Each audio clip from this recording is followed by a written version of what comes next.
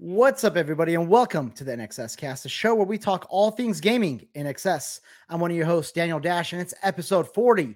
We got Silent Hill leaks, we got PlayStation Plus lineup, and a bunch of other news. Joining me, as always, is the Jaguar King himself, Jeremy Rain. Another week, another cast. Woo, my fellow Jaguars. Jaguar Army salutes you. Jaguar. And our other co-host, Kevin K Fun, newly hired, no longer work bachelor. Yes, Kevin K Fun. Kevin, congratulations. No longer a slave to the system, but now I work. Well, actually, I'm still a slave to the system. But anyway, you've just become more of a slave to the system. You're a slave to your own diligence. Run us through how many applications, interviews, all that. It was an impressive number. Yeah, over 150 applications. Wow. I don't remember how many interviews now. It was like in the 20s, 30s. Because I actually kept interviewing after I got the job and applying. I had to do so many assessments, and a lot of those I didn't even get a response back. Like not even a rejection letter. They just like accepted my assessment and moved on. I'm like, that's rude. And then I got I think 11 or 12 offers, something like that. And I seriously, I had them up in front of me, looking at all the benefits. And I was like the guy with the straw. You're like Morgan Freeman. Oh, I was going to say Morgan Freeman with all the screens meme. Yeah. And I was like, this is a list of everything I want. Here's the Venn diagram of what each one has that kind of coincides with what I want. And start building graphs, strengths for each one, pros and cons. Yeah. So I'm like, what's the distance from my desk to the bathroom? Would you say a rough estimate? No, but no. I mean, it's a remote job. Oh, by the way, it's all remote, right? You're doing all. Yes. Remote. Did you apply at Twitter, by the way, so you could work for Musk, or maybe no longer Musk? I didn't, but I did actually apply at Facebook for one of their front end positions, and I never even so much as got a response, a thank you for applying email, nothing at all. Yeah. I'm gonna do a Dragon Ball reference where Frieza just was one-shotting Gohan at the beginning of Dragon Ball Super. Exactly. Yeah, I'm sorry. You're worthy of Facebook. Actually, I'm glad you're not working for Facebook. You're better than Facebook. Yeah. I mean, I just wanted to be able to dig into your guys' information and see what's up, in your personal lives. Can you imagine? But it's fine. I guess I'll have to wait that out. Did the hard way. Yeah, man. So I got a job. I'm happy about that. I didn't even get my first unemployment check, so I'm just gonna call them up and tell them I got a job. Yeah, or you could just double dip. No big deal. I could technically. You were unemployed. I was out of work for a pay period. Yeah. Yeah, you were. Yeah. So cool, man. Well, that's awesome. It looks like you landed on a good place. If you wait through that many options, so congratulations. Happy for you because y'all don't know behind the scenes. Unemployed Kevin was insufferable. All he did was play Destiny 2 and talk about it the whole time. Kevin, by the way, is the worst possible person to ever start a video game with. Yes. Over the weekend, we played Tiny Tina's Wonderland, and I was late because I'm just a procrastinator and the worst time manager. So I was supposed to get the game started so I could do all the intro tutorial stuff before we played, and I didn't. So I jump into party chat and I'm trying to do the tutorial. And Kevin, I swear to God, this guy does not stop talking. Literally every single second. It's the opposite of what he does. I was about to say, to his credit, me and him were just talking about all sorts of things while we were playing Tiny Tina. You guys were, you were. And you know what's funny? The two of you together are a different energy because I'm trying to block you guys out. I'm the worst multitasker. I'm trying to understand what the game's trying to tell me. It's nothing complex. But, I'm trying to talking about dogs, work, talking about random scenarios. Probably talked about Jeremy being sacrificed by Hideo Kojima once or twice. The funniest part when I was trying to pick up an item and I was trying to read the pros and cons of the item, and I'm still not familiar with the UI. And as I'm doing that, you at the same time were reading out every stat for the new item you were picking up. I was like, dude, I can hear myself think, man. Shut up. You don't have to talk the whole time. I'm doing that. The amount of talking I'm doing right now on the podcast is Kevin and absolutely. It was. You kind of have to do that though with those type of games. I feel like you could stay on mission, but it's a little bit more boring. Yeah, it's I know, but more spice. But I was literally creating my character when I was in party chat, so I couldn't hear any of the tutorial, any of the story. and that's fine. It's not like the most compelling stuff, anyways. But like, it wasn't a great experience. Yeah.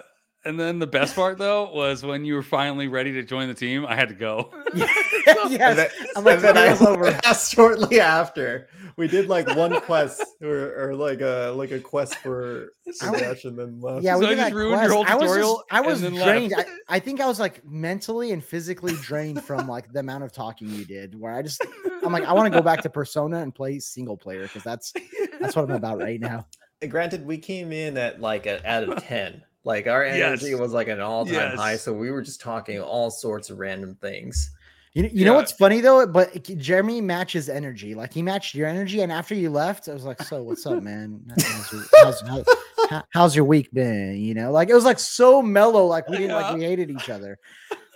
Kevin, you are the sticky glue that binds us together. Dash is like, I'm so excited to play, and Jeremy's like, I'm indifferent. It's like such a tonal shift compared to like the 5 minutes before you left.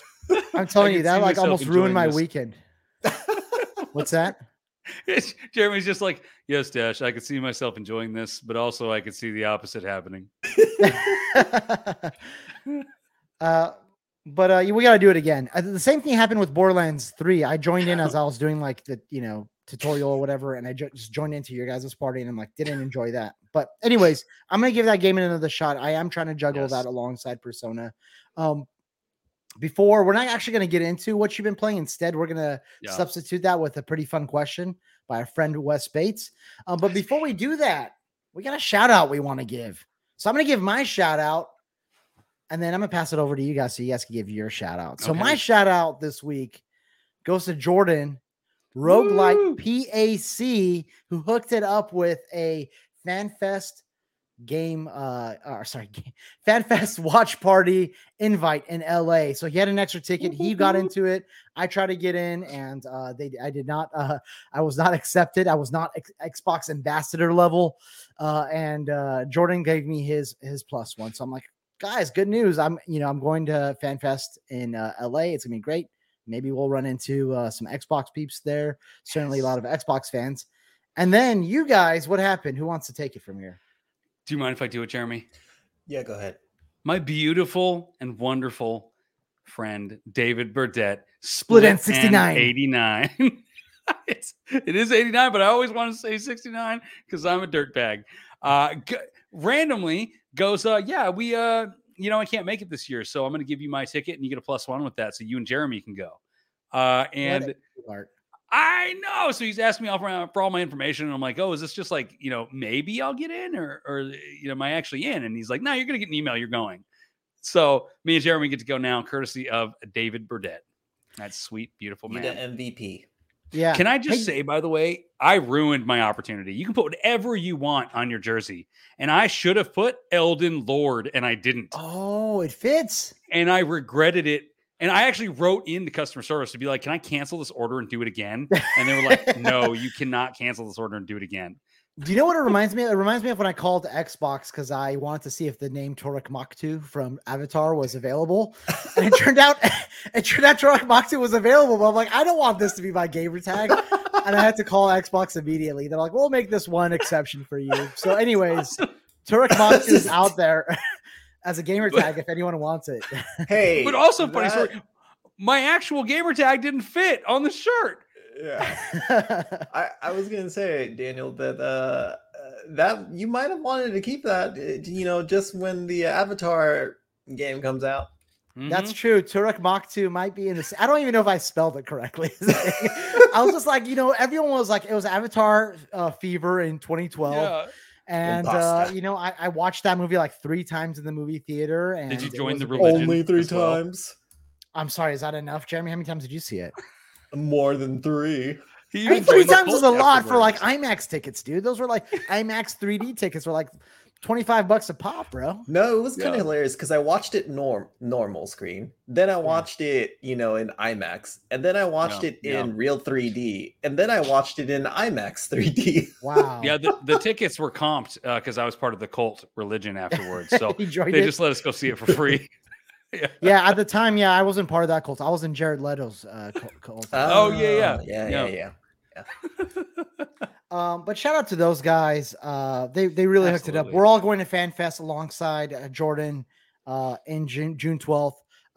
We don't know if we're going to be able to do like a recording from there. We're certainly going to do like some sort of like reacts or impressions of the Xbox show.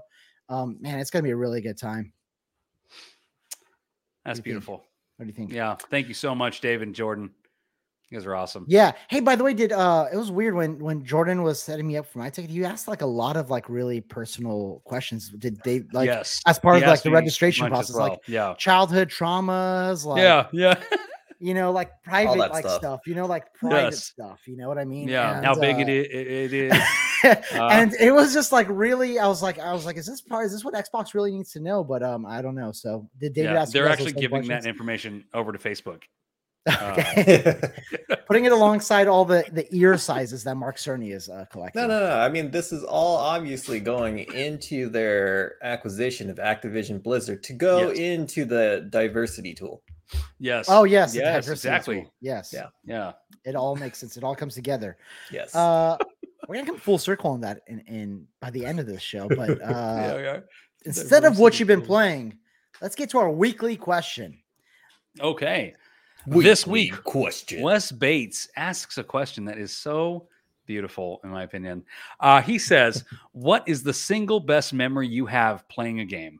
Please spill all the gory details. The game, the time of your life, playing with a friend, what made it so special, about why that stands out as the pinnacle of your gaming experience up to this point.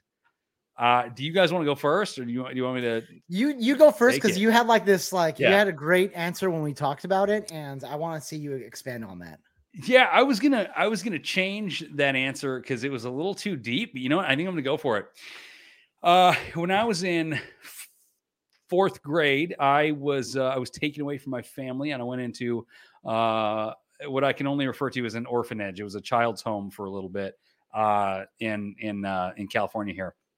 And it was probably one of the scariest times of my entire life. And then one day while I was there, I was there for months. And while I was there, one of the leaders came in with a PlayStation 1, and he said, hey, we're just going to leave this year. You guys can play it, whenever you guys have rec time.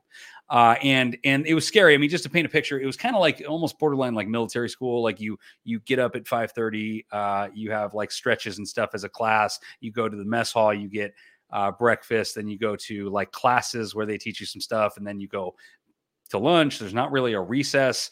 And then, it's very structured, very organized, and everyone's walking in single file lines. It was very sad. Everyone's wearing the same color, like sweats. Like it was a really awkward and sad experience. So that being said, when he brought in this PlayStation 1, it's actually the moment in my life when games became an outlet for me. And I'm actually getting emotional even just speaking about it. Speak on it, King. Yeah, and so it was the moment, literally the moment when video games became an outlet for me. He only had two games.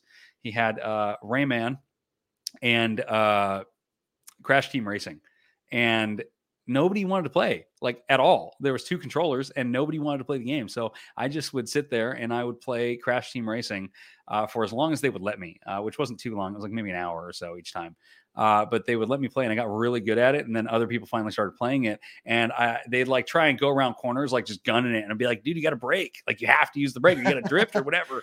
I don't remember if there was even a drifting mechanic, but I'm like, you got to slow down. And they're like, well, you're so good. Why don't you do it? And then I'd do it. And I'm like, yeah, I was so good at this game.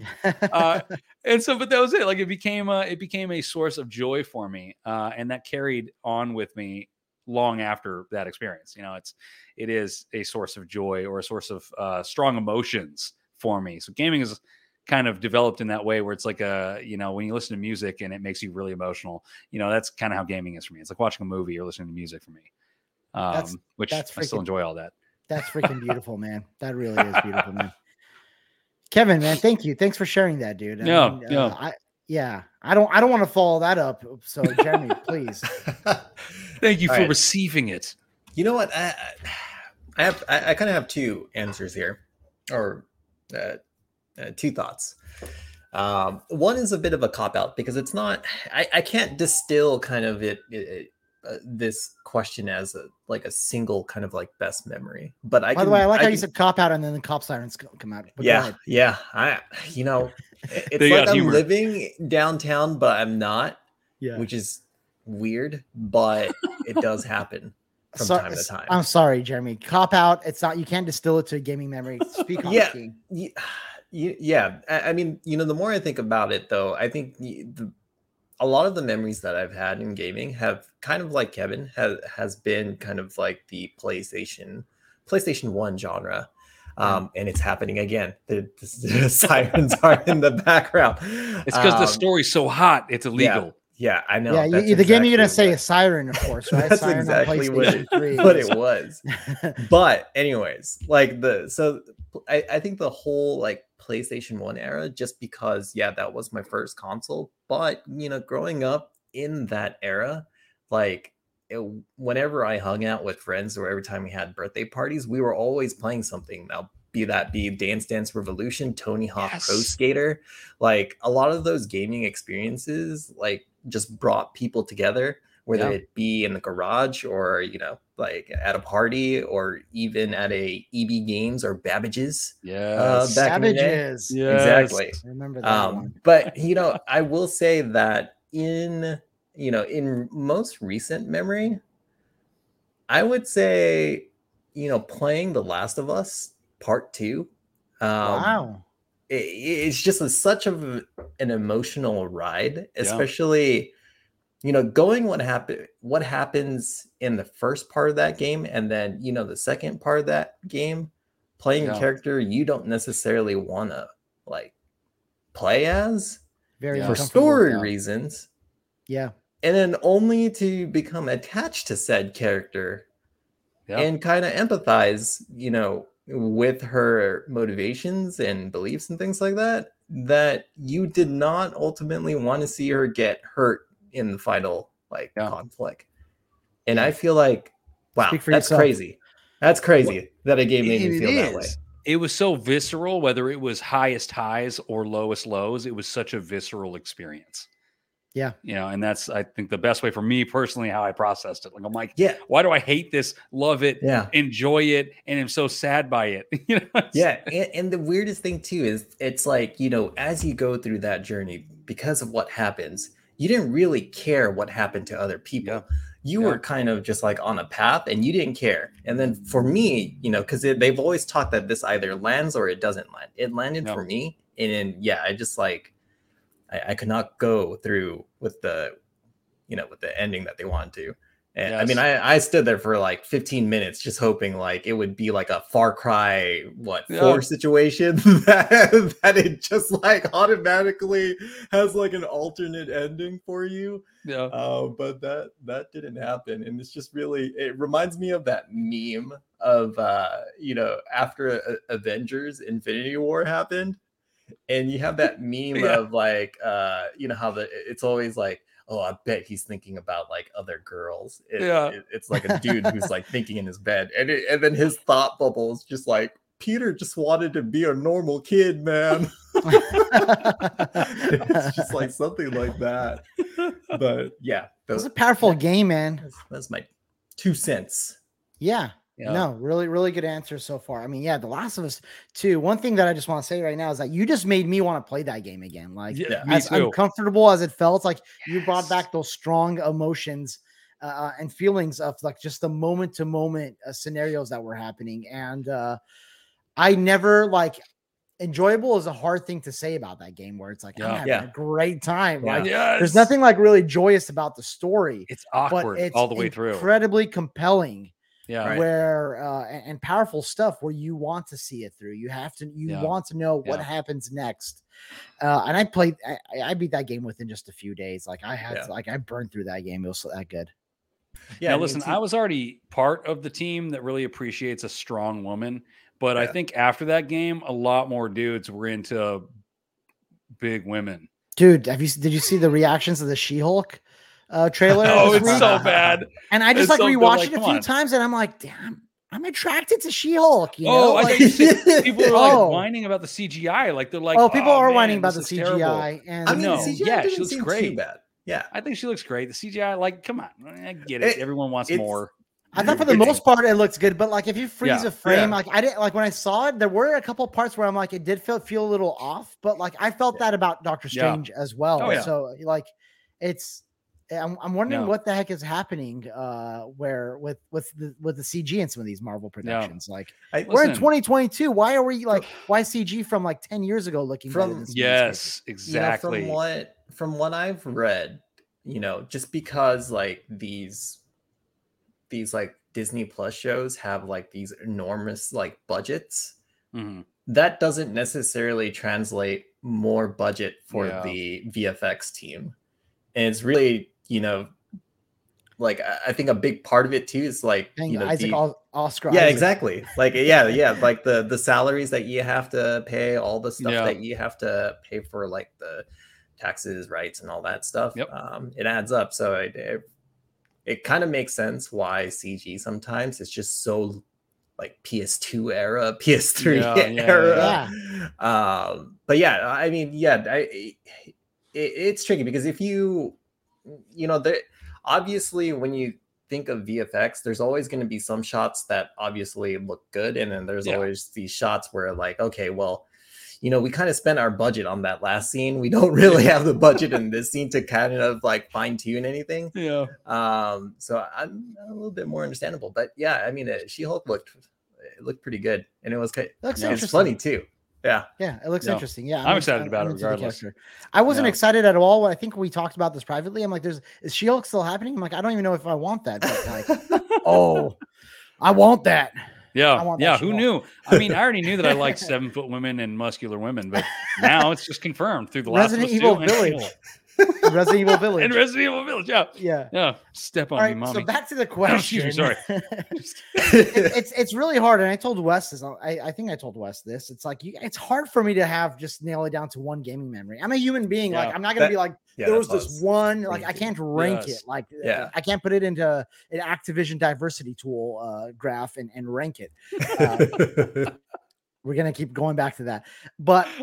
For me, it all goes back to the SNES era. That was like the era of like innocence for me in terms of as just a human. I was a kid. I was like, I think 6 years old when I was playing the SNES. Prior to that, the NES was my intro to gaming. But like, you know, I was a young kid and I didn't really.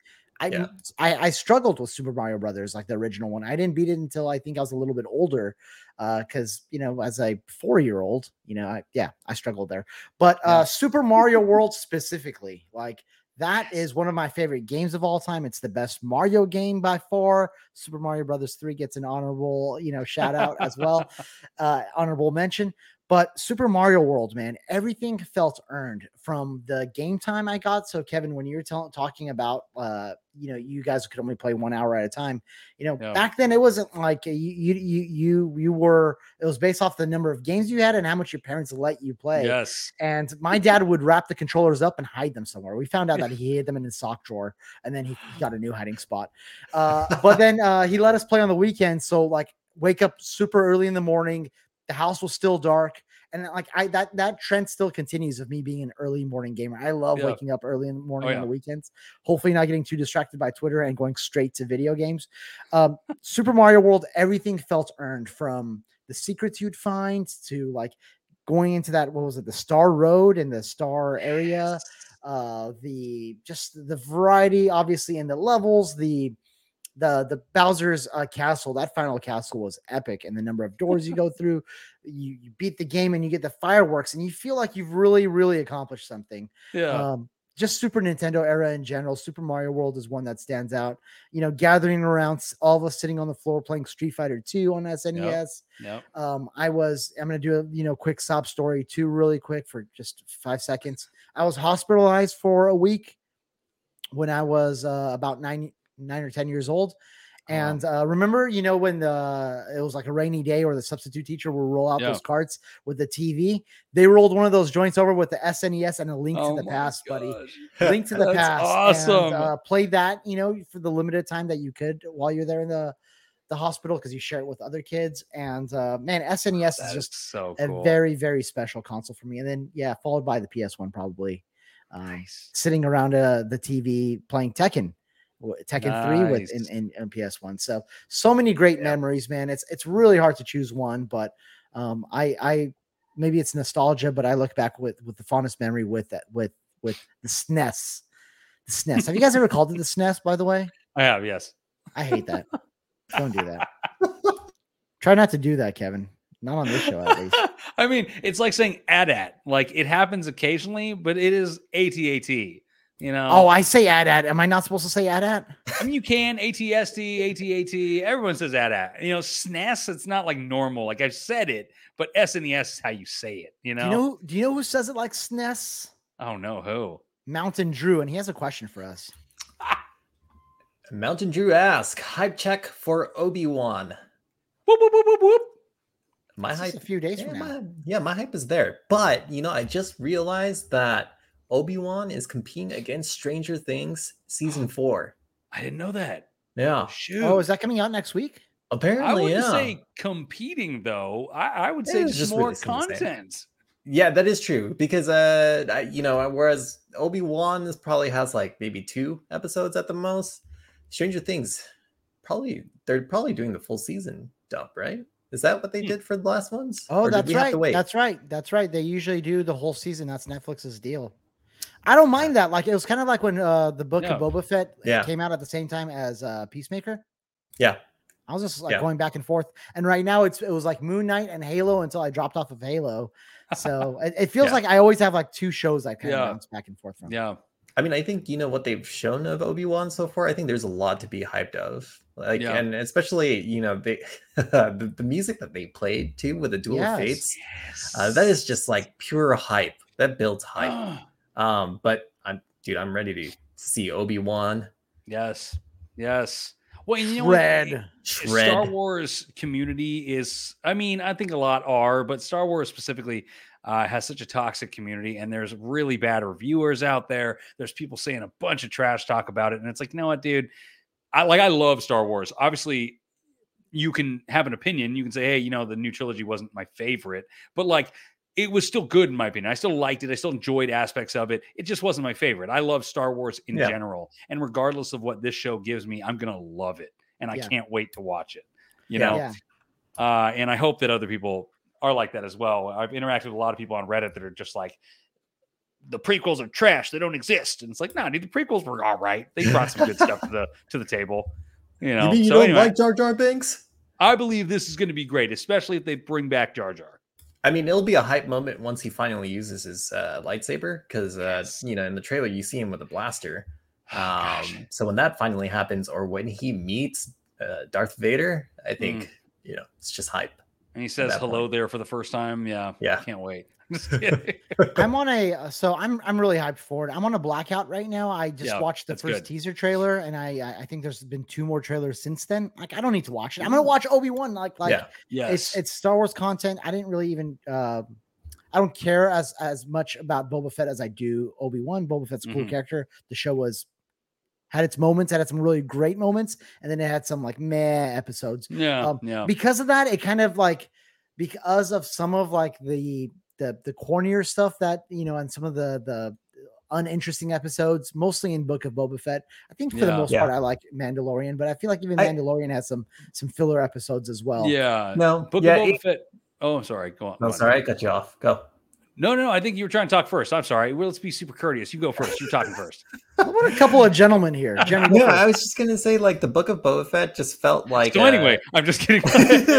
Just felt like an extension of the Mandalorian. Like, that's what I was gonna say. They could have called it Mandalorian, and it would still been okay. Because I mean, oddly enough, I think the best episodes of Book of Boba Fett were the ones with the Mandalorian in it. Yes, I agree. That's exactly where I was going. Yeah. I'm glad you read my mind. Yeah. And one thing I just hope we don't get is like those awful facial expressions that Boba Fett made when he attacked people. I was like, oh my God, I can't take that seriously. It was the worst choreography. Back on. Yeah. Why do you, he took his helmet off just as much as Master Chief in the Halo show. I think the question is, how likely is it that we'll see Cal Kestis? Oh, you know what? I want to say pretty dang likely. You think so? I want to say so because at this point, you know, he like Cal Kestis happens like right after or within like a year or so of I don't actually know the actual timeline, but really close to when Order 66 happened, and so that would be pretty cool if they just ran into each other. I'm so dumb. I'm like, What? who's Cal Kestis? I just know him as a redhead from Jedi Fallen Order. I forgot what his name was. Cal Kestis. Yeah, I think it would be cool. I mean, honestly, it seems like Disney does a lot of fan service like that, where they just throw in characters that we want from the extended lore and stuff, but also, now he's canon. So yeah, that'd be pretty cool if they just chucked him in there. I mean, they're doing the Inquisitors from the shows. Yeah, exactly. Oh, so Might excited. be a good way to kind of bridge the game with the actual Yes. like live action universe. They're gonna stop mid episode and be like, should A, Cal Kestis do this, or B, Cal Kestis do this? Find out in Jedi Survivor. No, it's gonna be like Bandersnatch. It's gonna be like Bandersnatch. Yeah. All right, hey, Drew, thank you for the question. Wes, thank you for the question. Wes, we miss you on Yes. Twitter, but Yeah, we do. But you are safe from the rhetoric this week on Twitter like sucked. By the way, Jeremy, are you a gamer? Is this a trick question? No. We don't need to get into that. The rhetoric sucked on Twitter with the whole gamer defining the gamer. We're not going to do that here. Like, I haven't seen that. Wait, there was a debate on the definition of being a gamer. My gosh. Oh my God. This was that uninteresting to me that I didn't even bring it to you guys because I'm the Twitter guy of the three of us. Kevin, you've been slipping on your Twitter game lately. I feel like you got discouraged ever since you lost your original account. I did get pretty discouraged. I'm afraid to build it back up again. Yeah. We really don't need to get into it, but if we can, because I really want to move on. If we can, yes. What happened was there's this Xbox ambassador / influencer / marketing gal who put out a tweet after the Starfield and Redfall delays that said basically was defending Phil Spencer, and the tweet was essentially, if you're going to criticize him, I want you to think of this. Like, can you do his job? He's only human and this and that. Slow and steady wins the race. It was honestly a pretty cringy tweet and not one I agree with. But what ended up happening was people were because I think everyone is worthy of critique. If you're a leader of a multi-billion-dollar company making decisions that shape the way we play our games and when we play our games, you are open for critique.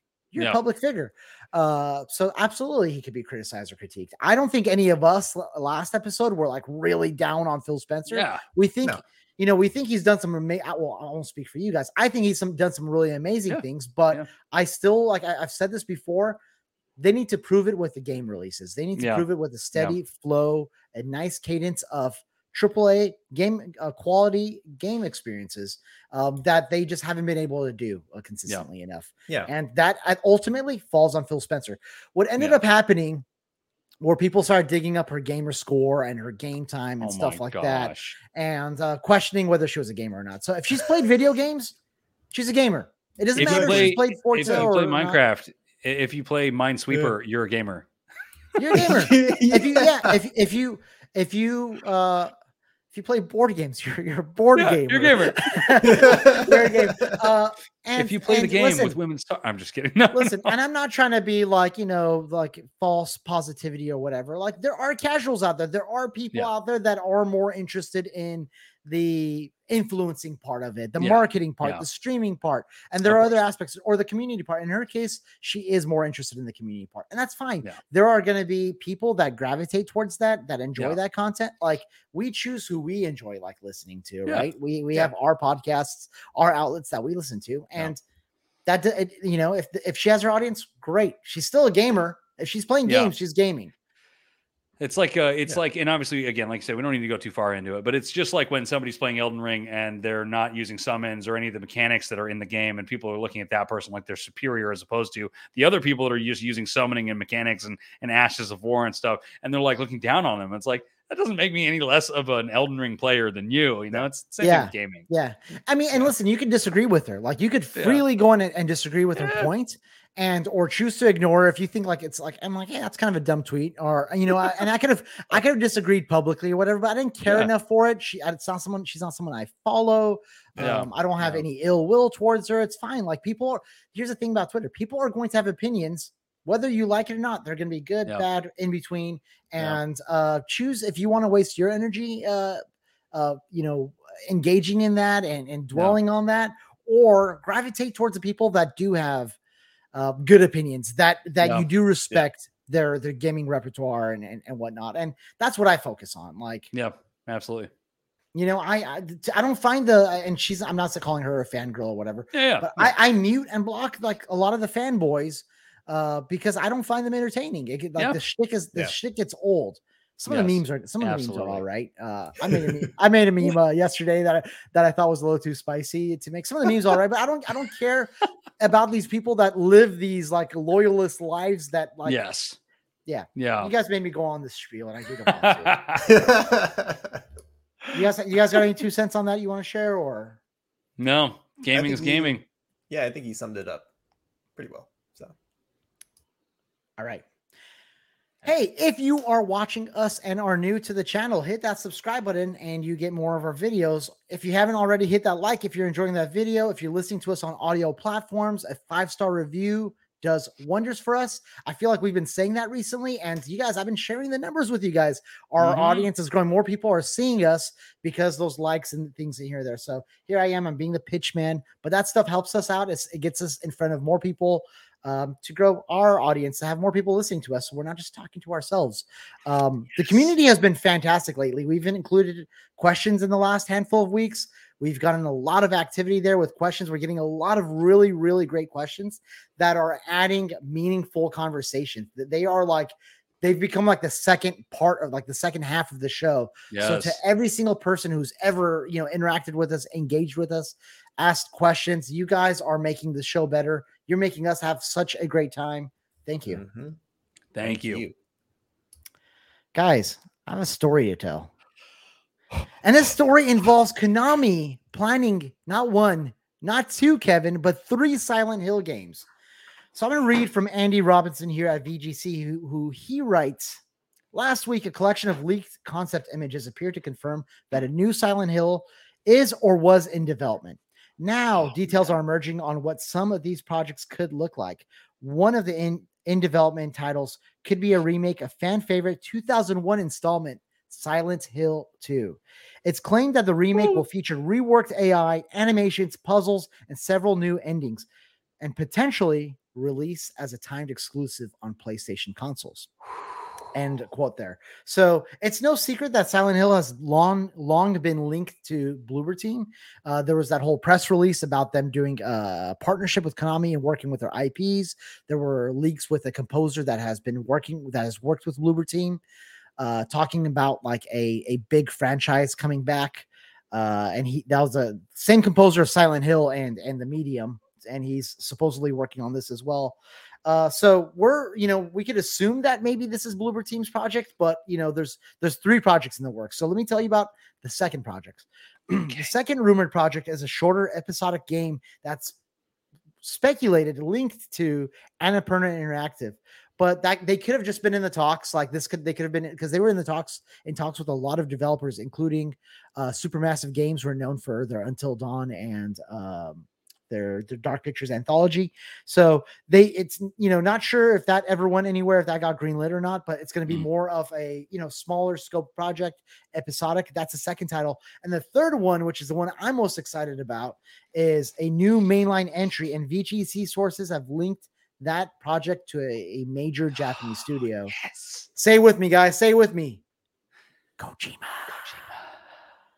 Jeremy, you didn't say it. You didn't say it. Because I know I'm the sacrifice, you fools. You are the sacrifice, Jeremy, and it'll be worth it. It'll be worth listen, that's a sacrifice that we are willing to make, Jeremy. Actually, I was going to get into questions, but first of all, just overall thoughts. Kevin, I'll start with you, man. What do you think? I'm so excited. I'm not a huge fan of episodic stuff, but I would give this a chance because I love Silent Hill with all my heart. Wait, that's only one of the 3 projects. Yes, is rumored to be episodic. Yes. What do you think of this? Anything? Yeah, I mean, so like Bloober Team, for instance, I know that a lot of people were not necessarily totally sold on The Medium. I loved it. I thought the environment really reminded me of Silent Hill the whole time I was playing it. And if they were able to go wholeheartedly in on a Silent Hill project, they'd probably do a really decent job. Yeah. Because they obviously have great enemy design. Their atmospheric designs were wonderful. I think that they could do a really wonderful Silent Hill. And obviously if we were to get PT from Hideo Kojima, oh my god! I mean, Jeremy would be dead in this instance, but like we would have PT finally 2014 coming to fruition. To me, we've talked about it, and it's just odd to see Kojima going back to a Konami IP, you know, working with some sort of relationship with Konami. Is there is there sort of a medium? Is there a middleman? Is there a PlayStation in the middle of that smoothens that out, right? Because I don't see like Kojima or Konami waltzing into each other's offices like, hey man, how's it going? Let's talk over this game over some sandwiches. Jeremy, what do you think? Yeah, so I'm in agreement that I think the third, the rumored third project's probably the most interesting one, the one that's being apparently developed on my sacrifice. So we'll see how that turns out. It better be damn good. Might happen at FanFest. It might even happen even in FanFest if it's not PlayStation. Yeah, who knows? This is going to be the rumored Hideo Kojima project with Xbox exclusivity. It could be, dude. It could be. That'd be crazy. Can you imagine a horror game that kind of just uses almost the same kind of like gameplay invasion mechanics of a Dark Souls game? It would be amazing. Or like a From Software game. Like, Jeremy, before you get too lost in that really great idea, and that sauce, why don't you ask this question from Wolf and Soul because it's interesting. Wolf and Soul asks, what form would you actually, I see why you wanted me to segue into this because I was kind of doing it. What form would you actually want from a new Silent Hill? Should it be the same psychological horror or maybe incorporating some other aspects or inspirations? And lastly, Bloodborne. Bloodborne. Hey, you know what? We did say on the last episode we're going to be talking about Bloodborne, and Wolf and Soul did it for us. Bloodborne. Bloodborne. Take a shot every time you hear us say Bloodborne. Bloodborne. Bloodborne. Hey, so Jeremy, do you want to continue that thought that you had in terms of like where you want to see the series go from like tone, gameplay perspective? Playing which is kind of funny because I feel like the Resident Evil 7, Resident Evil 8 are kind of like an acquired like taste, especially after being kind of like a fan of the third person, like, action based horror games that they had in 4, 5, and 6. But I think Silent Hill would be perfect to have like in that Resident Evil 7 and 8 kind of like perspective from the first person perspective, just because like, pardon my French here, but like Silent Hill likes to fuck with your mind. Yes. I feel like that would be the perfect like avenue with it. And heck, if get another project on there and have someone develop it for VR and just get ready for the mind fuck. Like, yes. Like, can you imagine sign me up for that? Like PT in VR? Oh my god, dude, you're done. Like, I couldn't do it. I don't know if you could be. I don't know if you could play it. I couldn't do it. I don't know if you could play it. Does Visage support VR, by the way? I don't know if it does. I haven't even looked into it because I know that I'd pee my pants. Yeah. Like, can you imagine like PSVR 2 with all the haptics and the 3D sound, just like, playing a game like that there where like you can feel something breathing behind you. And gosh, terrifying. That would be terrifying. Dude. It would be terrifying. And I also, to a certain extent with like these rumored projects, I find it interesting that gaming companies are deciding to always like remake or remaster and port like over like something that doesn't start with the first game. Like, for instance, Uncharted, right? And PC gamers get the, Uncharted 4 and Lost Legacy, but they don't get 1 to 3. And in here, with the rumored second little bit of a different case, but these Silent Hill games are different stories. Like 1 and 2 are two that is true stories. They are basically kind of like almost kind of like an anthology, which is why I can see why the kind of like that second approach of episodic content may be attractive to them, just because of what Supermassive has been able to do with the Dark Pictures anthology. Like they could do the same thing, because Silent Hill is always about like a different person like arriving at Silent Hill, and their version or iteration of Silent Hill is different from someone, who's previously visited it. So there's a lot of potential here. Yeah.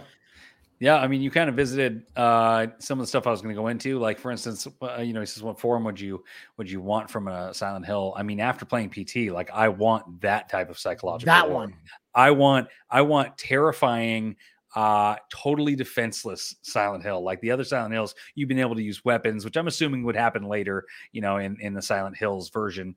But that experience where you're completely powerless is probably one of the scariest things I've ever experienced. Yeah. Because there's just nothing you can do. You just die and that's it. And that's terrifying. And it's horrifying every time. It never lessens the blow. Like, anyway. But from the horror aspect, I'm sorry, just to cut in from the horror aspect, like Resident Evil, like 7 and 8, that you're most vulnerable at the beginning of the game, especially 7, where you really just have at the baker's house. Oh. Yeah, you're like not even when it took a while for you to get the pistol, and just like trying to figure out if you around the corner, if Mr. Baker, Papa Baker was coming around, like you didn't know. Yeah. He just busted walls. I was solving. I posted this on Twitter. I was solving a puzzle, and the guy comes from around the corner and beats the shit out of me. So like that is when I feel like Resident Evil is at its scariest, and then it starts going into action in the second half. Of the game. And then you're unstoppable. Flamethrowers and machine guns and stuff like that. I don't want Silent Hill to ever go there. No, Kevin, go for it. Well, and it's been pretty good, up until this point. It's been good. You have like a lead pipe or a crowbar or something. It's like you're not like some unstoppable machine, and you are just a normal person. But that's for those people that have not played Silent Hill, like Jeremy kind of alluded to. When someone goes to Silent Hill, you can think of Silent Hill like a different plane of existence. It's like another, like a pocket dimension or whatever. And every Silent Hill is unique to the person that comes in. It takes their fears and their guilt and their shame and their thoughts and uses it against them in the form of enemies and stuff, based on their experiences in life. And that right there, mixed with the psychological horror of like something like PT. Oh my gosh, that would be terrifying. Yeah. I think you guys said it. And my experience with Silent Hill is just really brief. Amazing soundtrack. I am a bitch. I always, when I was younger, I always went towards Resident Evil. That's what I gravitated towards. Played all of those games, and Silent Hill was less appealing to me. And I was just never been like the horror genre guy. And and Silent Hill has just not been around in the last like decade or so. Yeah. So can I just really quick aside? Silent Hill was actually going to be my my change of story as opposed to telling the super deep one. It was just about playing Silent Hill with my sister. That was probably my highlight of my gaming because I was so young and she was a little older than me. She's 2 years older, and we would play Silent Hill in my room, pitch black. And the backyard was outside of, I had 3 windows, and it's just the backyard, made a huge backyard, super, super dark. And then we had train tracks over the wall behind us, and there would be like workers, like, doing stuff. And so you just have light and mist in the middle of the night. It was terrifying. And forget the dual sense. This is a real life immersion right here. We used to imagine that it was like Silent Hill creatures coming to get us. That's amazing, man. For me, I think you guys covered it pretty well. Like the feeling of vulnerability and uncertainty, like with Silent Hill is something what I'd be looking for. I'd want, like, we've been talking about how, especially from 7 to 8, Resident Evil did go more action oriented. I'd want it to, go more the PT route. So, and typically I do like third person games, but I'd almost want to see Resident Evil go back to third person and Silent Hill be the first person game. The dollhouse. Dude, I zipped through that. I'm like, if there's any collectible secrets, I don't need to find them. Let's complete this area and get out of here. Yeah. I played through the game so many times that I could finish the dollhouse in 9.5 minutes. Because I'm like, I don't want any part of this. We got another question here. Yes, Recycled NPC says, if you could put anyone in charge of a new Silent Hill game, who would it be? Also, because he knows the answer, is Jeremy safe from sacrifice, or is he just locked in default? I think that there's got to be something that we can work out with Hideo. Maybe just a finger, maybe we give him somebody else. But yes, Hideo Kojima would be. Listen, can you imagine Jeremy getting sacrificed for Bloober Team's Silent Hill? You're like, it wasn't supposed to be Bloober Team. You're like, it's Kojima. Not like this. Yeah, I don't want to see Jeremy sacrifice for Bloober Team, but for Kojima, we'll sacrifice Jeremy for a Kojima Silent Hill. they got to go tandem. It's got to be Kojima and Guillermo del Toro. Like they have to be together. Holding Because hands on he stage, helped. both Yes. levitating with Jeremy He helps so much. gargling with his horror. blood in a pool of blood. We're all, Jeremy, are you Goodness. catching this? Jeremy, are you seeing this? I'm not for me, I'm not as familiar with a ton of the horror devs, and unfortunately, the Dead by Daylight, Phasmophobia, Until Dawn. Like I haven't played enough of their games to like really know what things that they're really great at. I did play a lot of PT, both with my boy Kevin here, as well as solo, and video's coming out eventually. that was like a life-changing experience. Yeah. So Kojima is like the definitive pick for me. I think that was a cornerstone of our friendship, by the way, playing PT together. Yes. That's when you came over to my house and poured your whole heart out to me. I was like, Yes. cool, bro. Yes. Let's eat some pizza and play PT. Cool story, bro. I mean, The is reason there was like, anyone else Is this? but Kojima? Who did Outlast? Well, I was also going to say that, you could give it to the original kind of like game director, I think, right? Like who? Boca Studio? Yeah. He would be another good pick. Obviously, they're working on their own horror game. Yeah. Silent Hill 5. No, I Splitterhead. know, I'm just kidding. Yeah, so when I always thought they were the Japanese studio that they were going with. Yeah. And like, it makes sense to follow. Yeah, that Silent made Hill sense. working on it, but they announced their game at the Game Awards, and Right. it's like Splitterhead, so it's not Silent Hill. Unless they're doing like a little like Code name? Kojima thing, Little and then switcheroo, later on, yeah. they switch it to Silent Hill. I gotta say though, if that's the new Silent Hill, like I wouldn't be interested. I like it in and of itself by itself. It looks like a great game, but not branded as Silent Hill. I wasn't into that. Give it to the Dead Space guys. Oh, you know what? The guys that did Amnesia also, Amnesia or even Visage. I mean, Visage is terrifying, and it's very much based on PT. Yeah, I mean, Very it's gotta nice. be it's gotta be someone that you could that can handle the scope of it. It's a big franchise, especially if it's a new mainline game. It's got to be someone that can handle it. So, Kojima just makes so much sense. The only thing that doesn't is the sort of burnt bridges between the studios. Also, can I just point out the name Slitterhead and the name Returnal just make me laugh forever, because returning eternally, Returnal, Slitterhead, it's a head that splits. Oh, How do you find that connection between the two of them? Oh, their names are funny. That's all. Okay. Audio listeners, we are playing the trailer for Slitterhead that was shown at the Game Awards. Yeah, this is totally like Dead Space in Japan. I was like, I'm trying to get like Ghostwire Tokyo vibe. Yeah. That's what I was about to say. A hint of Ghostwire in there. Dead Space Tokyo. With Dead Space like creatures. Yeah. Yeah, for me, like regarding this whole story and just as a whole, before we move on from it, like it's anticlimactic to hear about 3 projects. It's a franchise that hasn't been around for like over a decade, and it's like you have 3 projects, and it's like, whoa, don't flood us all of a sudden. Like, get like test the waters out, and that's probably what they're going to do. They're not going to release all 3 at once, but test the waters out. Get us maybe, I think like a Silent Hill 2 remake could be a really great start. Whet our appetites for it. Get new fans on board for Silent Hill. People that haven't. Can you imagine a Blue Point remake of Silent Hill 2? I could imagine it. Oh And it'd gosh, be give it the amazing. Demon Souls treatment. Oh my I'd rather God. they work on a Bloodborne remake or some That's sort true. of Bloodborne project. Than That's Silent Hill true. personally, That's true. or Metal Gear, the other project that they've been tied to. Gosh, But that's so I'll good. take it. I'll take it. However, buddy. Yeah. But yeah, that I feel like what our appetites with the Silent Hill 2. Have it be good. Have it be meaningful. Like the things about like the reworked AI animations and puzzles, like that stuff kind of excites me. Like kind of like a Resident Evil 2, a remake evolution of the game, like that sort of level excites me rather than a facelift. Because Kevin, you and I played Silent Hill 2 again recently. And like the combat has like the gameplay has not aged well, like, No, at all. no, it hasn't. At all. But the atmosphere and the chilling story and all that stuff remains intact. It still holds up nicely. And then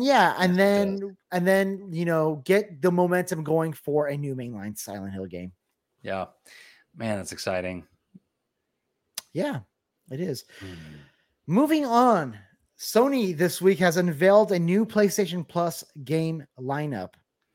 I'm gonna pull up the story right here. So, as you all know, PlayStation Plus is launching in some places this month, and in a lot of other places, including our region, the Americas, next month in June.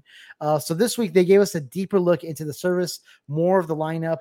Ubisoft Plus is coming to PlayStation alongside Xbox. So we knew that Ubisoft Plus was coming to Xbox. That was announced a couple months ago. Now it's coming to PlayStation as well. But Ubisoft Plus Classics, which is a catalog of 27 classic Ubisoft titles, will be included in the premium and essential tiers for PlayStation Plus. So I'm reading from the blog post here, and they write, "We're focused on adding high quality titles into the PlayStation Plus service for players to enjoy.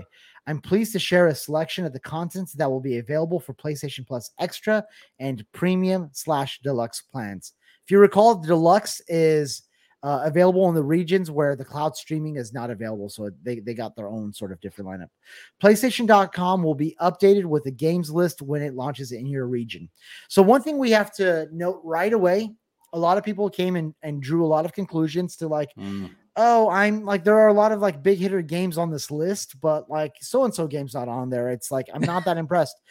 This is only a selection of the games and probably a lot of the big heavy hitters of the games, not the full, as you know, 700 games that are going to be a part of the service. So just keep that in mind, folks, when you're looking at this list right here. So I'm going to pull it up right here in a second. Try to make the screen a little bit nicer, bigger, fill up the space a little bit better.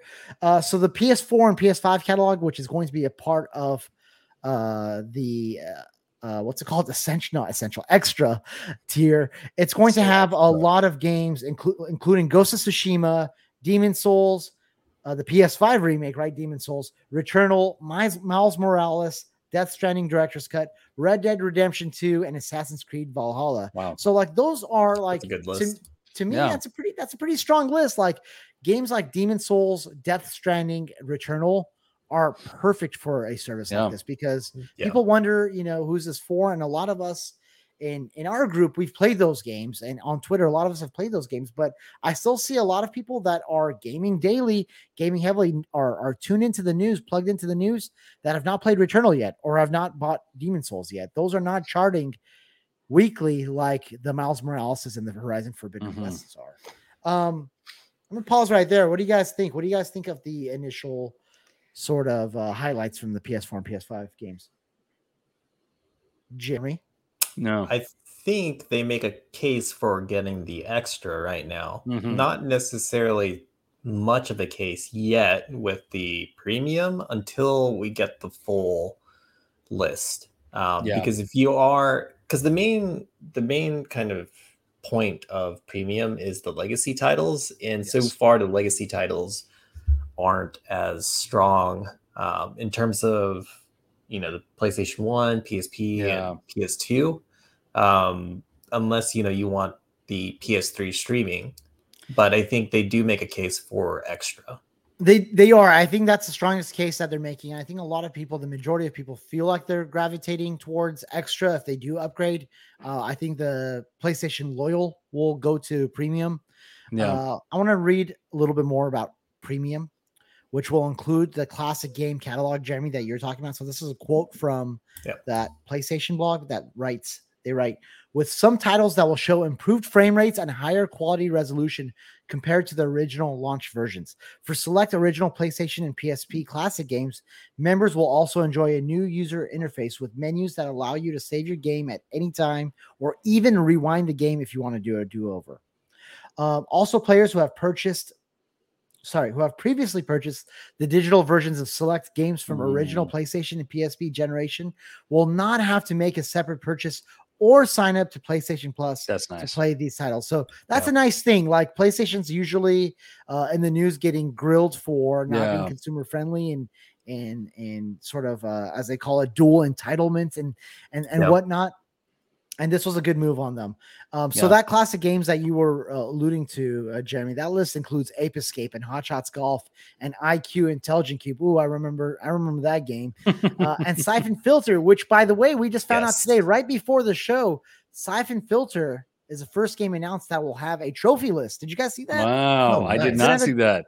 It's going to have a trophy list, including a platinum trophy. So they, Bend Studio announced that just moments before this recording right here. So that's awesome. That right there, Jeremy, does that change your mind a little bit now? So if you see, okay, hey, they got a better lineup of games, and then the games like potentially a Dark Cloud or Dark Cloud 2, now you have the incentive to go play those games, even if you played them before, if you're a trophy hunter.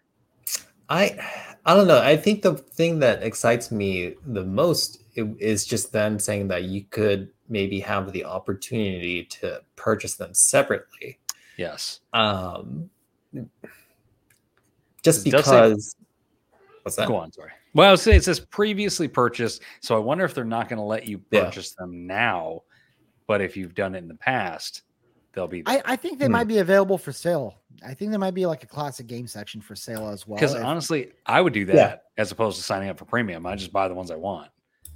I think you get I think it would be a missed opportunity if you don't get the best of both worlds. Because obviously, they probably want to recoup some of the costs that for the features that they've added to some of these classic like game titles, like being able to save your game anytime, or being able to rewind and things like that, and the trophies as a bonus. But I think for me, it's just it's right now as it is. Extra seems good, and then if they do have the classic titles available as separate purchases, that might be the way for me to go. Yeah. Kevin, what are your thoughts? Well, my thoughts, first of all, so premium, obviously, like Jeremy said, I was more drawn to that because I have a lot of PS1 games that I just love. And, obviously they haven't shown off the full list yet. And if they have, it's a dismal list. But they haven't, because again, that's gonna be like 300 games and they're like showing like 30.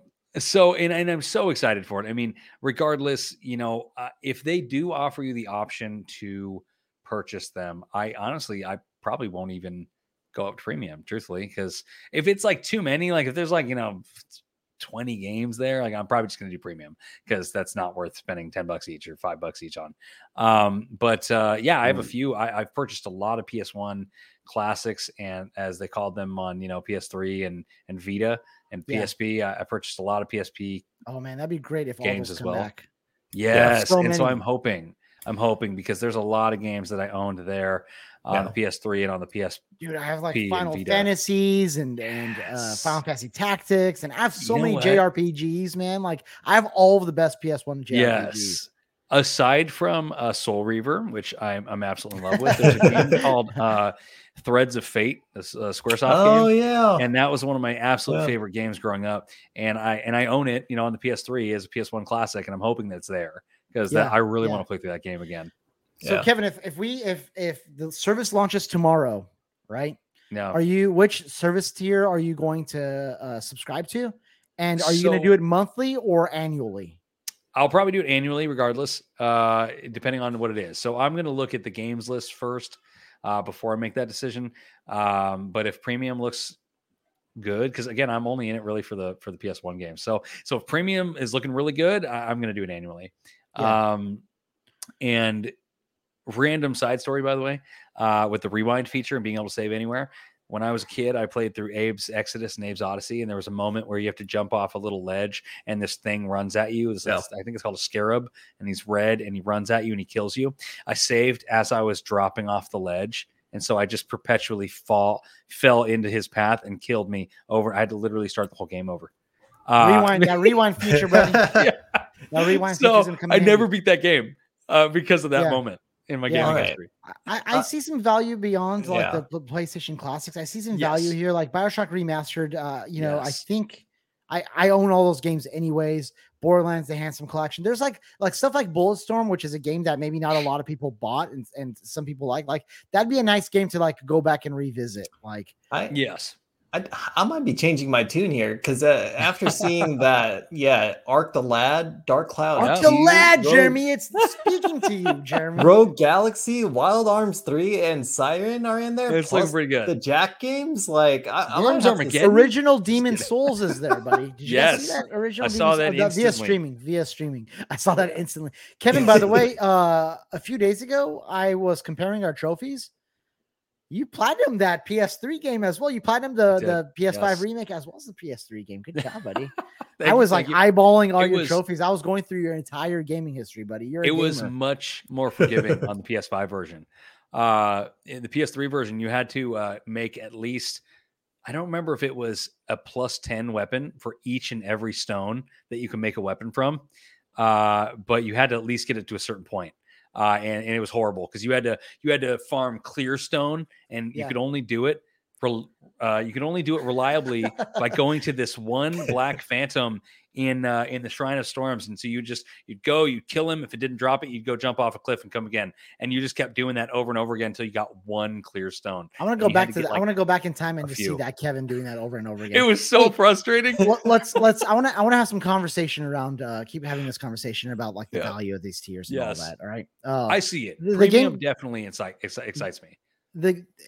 I mean, it's such, we've talked about this. We talked about it with Luke. Yeah. It feels like they're just throwing a bunch of things together. Like if you like blindfolded me and asked me to like recite off the top of my head what like premium includes, like I might struggle with that, right? There's the classics and then there's remasters and then there's the PS3 games via streaming. And then, you know, there's just so many different like categories that they're in. Yes. So it's weird very offering. convoluted. The time trials, I know that it's gotten a lot of flack, but like for instance, you know, we had an itch to play Tiny Tina. Like, those games that you have an itch for, that you see the timeline talking about and playing, and where you're like, I wonder if I would like Ghostwire Tokyo, right? That like it's a valuable thing. People dismiss it, but if I would have played 2 hours of Ghostwire Tokyo, I'd have been like, cool. This doesn't need to be a day one. I don't regret that beautiful steelbook. And let me tell you, I've played demos that sold a game for me, and the game didn't come through. You know, the demo was great, but the game itself was not amazing. Yeah, but I would have known in the 2 hours of playing the Ghostwire Tokyo, because that's about how much I played it. And that's what I mean. It's totally invaluable. The time trials. Invaluable? It's invaluable. Because the game demo might not even be a portion of the game. Like look at Final Fantasy 15, how they were doing different portions, and the demos was like it was just like a tech demo. Yeah, I see what you're talking about. That's what I meant to say. You play a certain demo and then you play the game and you're like, well, wait, this doesn't feel the same. You get a feel like I would have gotten a feel for like the controls and like the combat in Ghostwire Tokyo, and thought to myself, yeah, I'm not like it's not really resonating with me. Yeah. Well, and just to be clear, what I'm saying is the difference between demos and a time trial of the real game. Right. Like, I like the idea of a time trial. Yeah, I like being able to actually play the real thing and see if I like it. And have your progress carry over. Yes. Yeah, because the distinction that you're trying to make is that a demo is basically kind of a slice of the game where you might be like X amount of hours in and you're kind of just like thrown into the action, but you have like a pretty beefed up character. At times. As opposed to like starting a game from scratch in the initial hour or two. Yeah. I want to say that the first party lineup is actually really strong. I mean, you're getting Ghost of Tsushima's director's cut. You're getting that PS5 version. That was one of the problems with you're getting. I like how they listed Knack, but not Knack 2. Knack 2. Yeah. What up with that? No one's buying Knack 2. Put that in there. Yeah. But because every other game there has like 1, 2, and 3, and then it's like Knack. It's like Knack, the definitive edition. I'm actually surprised Sackboy is in there. Sorry. Yeah. No, and the thing is that they could roll out these games to keep it exciting. That's where true. It's like, great, Last of Us Part 2 is not coming in onto the service. Sackboy. So there will be games that roll into it eventually. I mean, Sackboy might still be something that's it's to me what's surprising is Marvel Spider-Man Miles Morales being on there, because that game's still charting. That game is still selling. So PlayStation is saying, hey, we're upping the price, and we're going to talk about value in a second here. Because I think that's we have a question for that. But let's get into our first question. AJ Tropical Solaire asks, do you think the new PS Plus is aiming more towards selling the consoles and for newcomers over its dedicated player base? And are the yearly prices justified?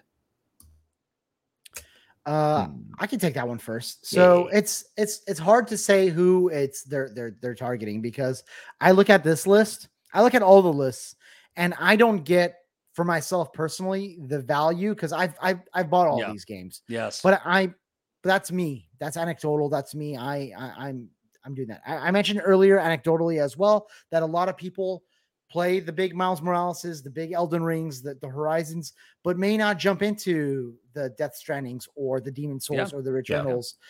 So this gives them an opportunity for those kinds of games that don't sell as many units as the God of Wars to get in the hands of PlayStation players. I think this is a good Game Pass like type of subscription for PlayStation fans.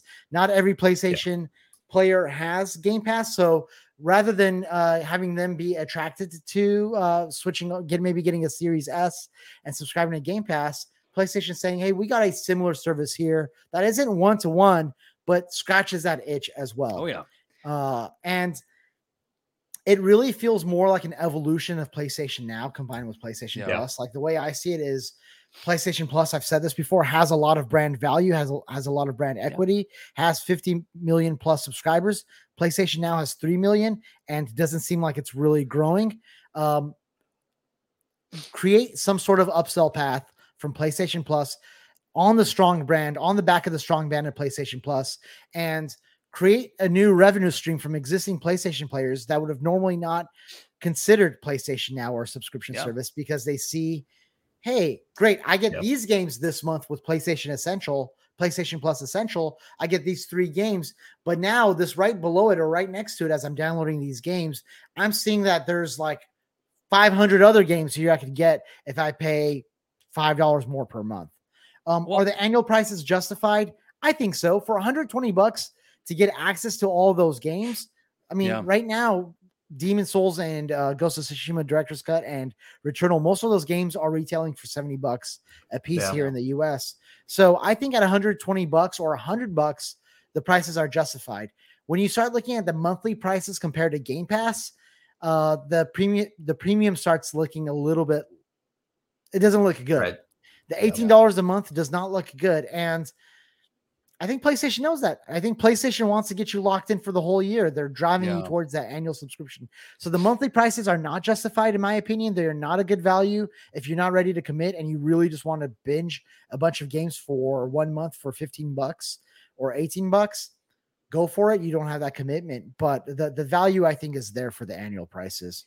Well, and let me say, just on the flip side of everything you just said, because you're talking mostly about people that already are part of the PlayStation brand, but like, just for the sake of example, I was out of Xbox for a really long time. And so the idea of a Game Pass coming in, getting an Xbox and being able to have stuff to play instantly was really exciting. You know, and the same goes for somebody, let's say they've been on Xbox or they haven't had a console and they get a PS5 for the first time. They've never had a PS3. They never had a PS1, PS2, obviously never had a PS4 or 5. That's exciting. You've now got a huge backlog of games. You might not even have to necessarily go out and get anything for a really long time because they're all right there at your fingertips. And that's a gigantic value. I mean, the games listed there under the PlayStation Studios right there is just immense. Yeah. I mean, again, we own all those, but like, if I didn't, oh my gosh, what a value. Yeah. Thanks so much for bringing that up. I mean, you see so many PlayStation people that never got the Xbox One. Yeah. Get a Series S alongside their PlayStation 5, or maybe just get a Series S as their first next-gen console as they still have a PS4. And you're seeing the joy and the value that they're experiencing with Game Pass. It does give, you're absolutely right, Kevin, Xbox players the opportunity to get a taste of PlayStation. Bloodborne, y'all, Xbox. We got some friends that have only played on Xbox or only have an Xbox right now. Guys, experience the glory of Bloodborne and Demon Souls and Returnal. And that's what I'm saying is, it may not be a one-to-one comparison with Game Pass, but it is a very good place to start, especially again for new players coming into the platform, because we probably own a lot of the PS1, 2, 3, 4, and 5 games that they're offering, but there are people that don't. And that's a really great value for them. Guys, by the way, am I cutting in and out? I keep getting this like really low Wi-Fi signal. How's my sound and video? All right. It's been pretty good. Yeah. There's a drop here and there, but it's not noticeable. Okay. Jeremy, what are your thoughts on that? Do you want to add to that, or? I mean, it's a bit of a cop-out answer, but it's for both. It's for it's for both newcomers and their dedicated, player base. Obviously, Kevin brought up a good point that for newcomers, right, when they purchase that console, it's already a big investment. Being able to save a couple $100 just to not purchase any games at all and just get into, this catalog of games that'll keep you busy for a while is Yeah. a good value. But at the same time, as a existing player, if you wanted to get into some of the legacy titles, you're able to do that with one of the tiers. So I think Yeah. really it's really for both. Yeah. And some of them aren't so legacy, like Marvel's Guardians of the Galaxy. I just saw that. I didn't see that the first time. Like, that's great. Like, we know that landed on the Xbox recently. The Artful Escape, that was on Xbox. Yeah. Freaking and Hollow Knight, Ashen, Celeste. There's a lot of really quality games here outside of the PlayStation Studios stuff. Yeah. Great question, AJ. Ubisoft, you couldn't give us Division 2? They were, by the way, they were a little shisty, weren't they, with their Ubisoft Classics? It's 27 titles. We don't even get Extraction? Come on. Bro, come on, Jeremy. The Division 2 is selling for $5 right now. I bought that game for $3, dude. It's selling for $3, as low as $3. That's money in the bag. Get more players. Get that gas money. And then Far Cry 4, you couldn't give us Far Cry 5? Primal? One of those? Yeah. New Dawn? Come on. Oh, man. We got another question. Yes, we got two more questions. One, Mountain Drew says, you'll probably talk about it, but I'm wondering how many people do you think who aren't currently PS Plus users will sub to PS Plus now? Again, I would say the value's there. I'd say a lot of people that aren't PS Plus users would take advantage of this, that they don't already own every single thing on there. Yeah, it feels like a good gateway drug. PS Plus feels like a really good gateway drug, essential to the other higher tiers, and I think that's what PlayStation is banking on. I think, and then you guys covered it really well. The people that are new to the ecosystem, you're going to get those subs as well. So I think it's going to be pretty successful for them. I think the reception to it has, been anywhere from mixed to positive. I think this is a pretty strong list, and they're going to, I feel like if this is successful, if this is a good experiment for PlayStation and they're seeing a really strong revenue stream for it, they're going to continue investing in it. And if this is a start, this is a fairly strong start in my opinion. Yeah. Is it Game Pass? Is it Game Pass good? No, it's not. No. And it doesn't necessarily need to be, because that's not PlayStation's model right now. They're not going all in on that model. And we talked about it in the previous episode too. I would love to see them do away with the third tier and just combine that with the second tier. Yes, I agree with that. And they might, right? They might see that, hey, you know what? We've gotten enough data now. We're seeing how people are interacting with this. This is causing confusion. Yeah. They might consolidate. Yeah, because I honestly don't see the point in having three still. I know we've already beat that dead horse, but it just don't see the point. Do you guys have anything else you want to add to that? That's good. Okay, so we got another question here from Dan Linton. Will Sony implement trophy support in more legacy titles in PS Plus Premium, with Siphon Filter being confirmed to have them? I mean, if they're doing it here, I can imagine that they would want to do it in the future too, to build even more value, to be more I don't know if I'd say respectful is the right way to say it, but you're working for something, so that'd be cool. I think that'd be even more value for a player. I think they'll leave it up to the developer. Yeah, I wondered about that, because obviously Bend Studio, thriving studio, working on a new IP that's working. Japan Studio has been sort of absorbed into Asobi. So you wonder which teams are the ones implementing the trophies. Is it the developers themselves, or is there a dedicated team that they have of developers that are doing this? I will say that will be a huge incentive for people to upgrade from Essential, god dang, Extra. You can't have two that start with E. I'm gonna mix them both up. Extra to Premium, because now I have a greater incentive, I feel like, to play Siphon Filter again. To get those trophies.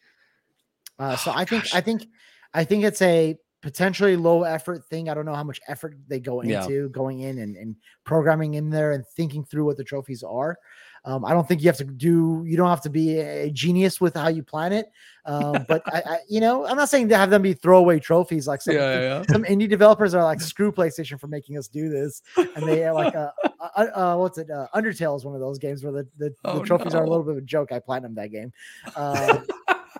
Complete disc 1. Complete disc 2. We know that people buy $2 games and 99-cent games for easy platinums. So it's a marketing strategy. So I see PlayStation leaning into that.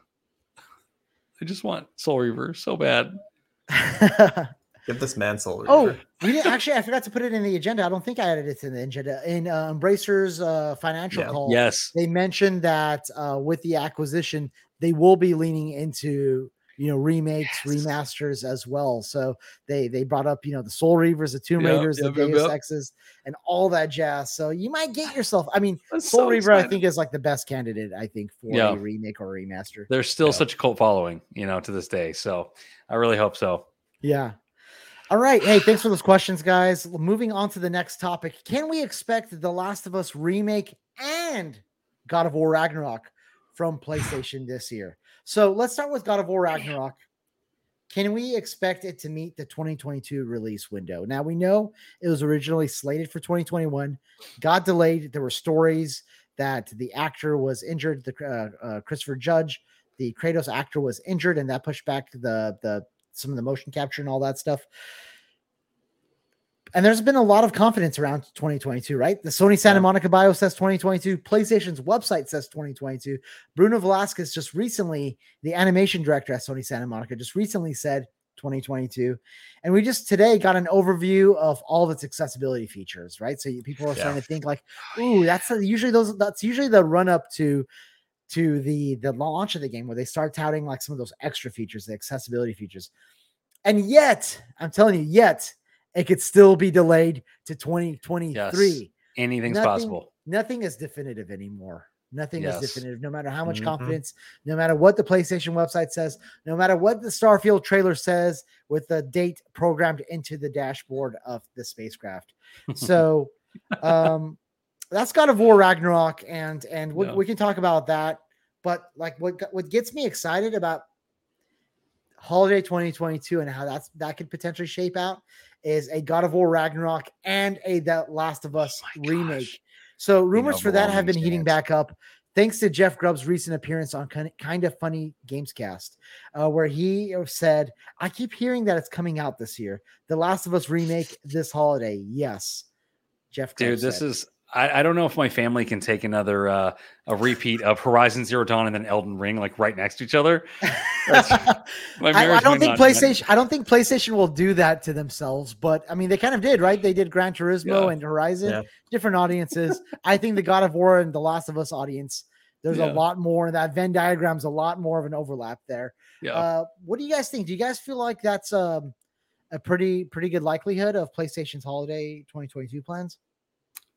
I want to say yes. I mean, they were super honest and open when it had to, it's going to be shown when it's ready type of talk that we've been hearing a lot.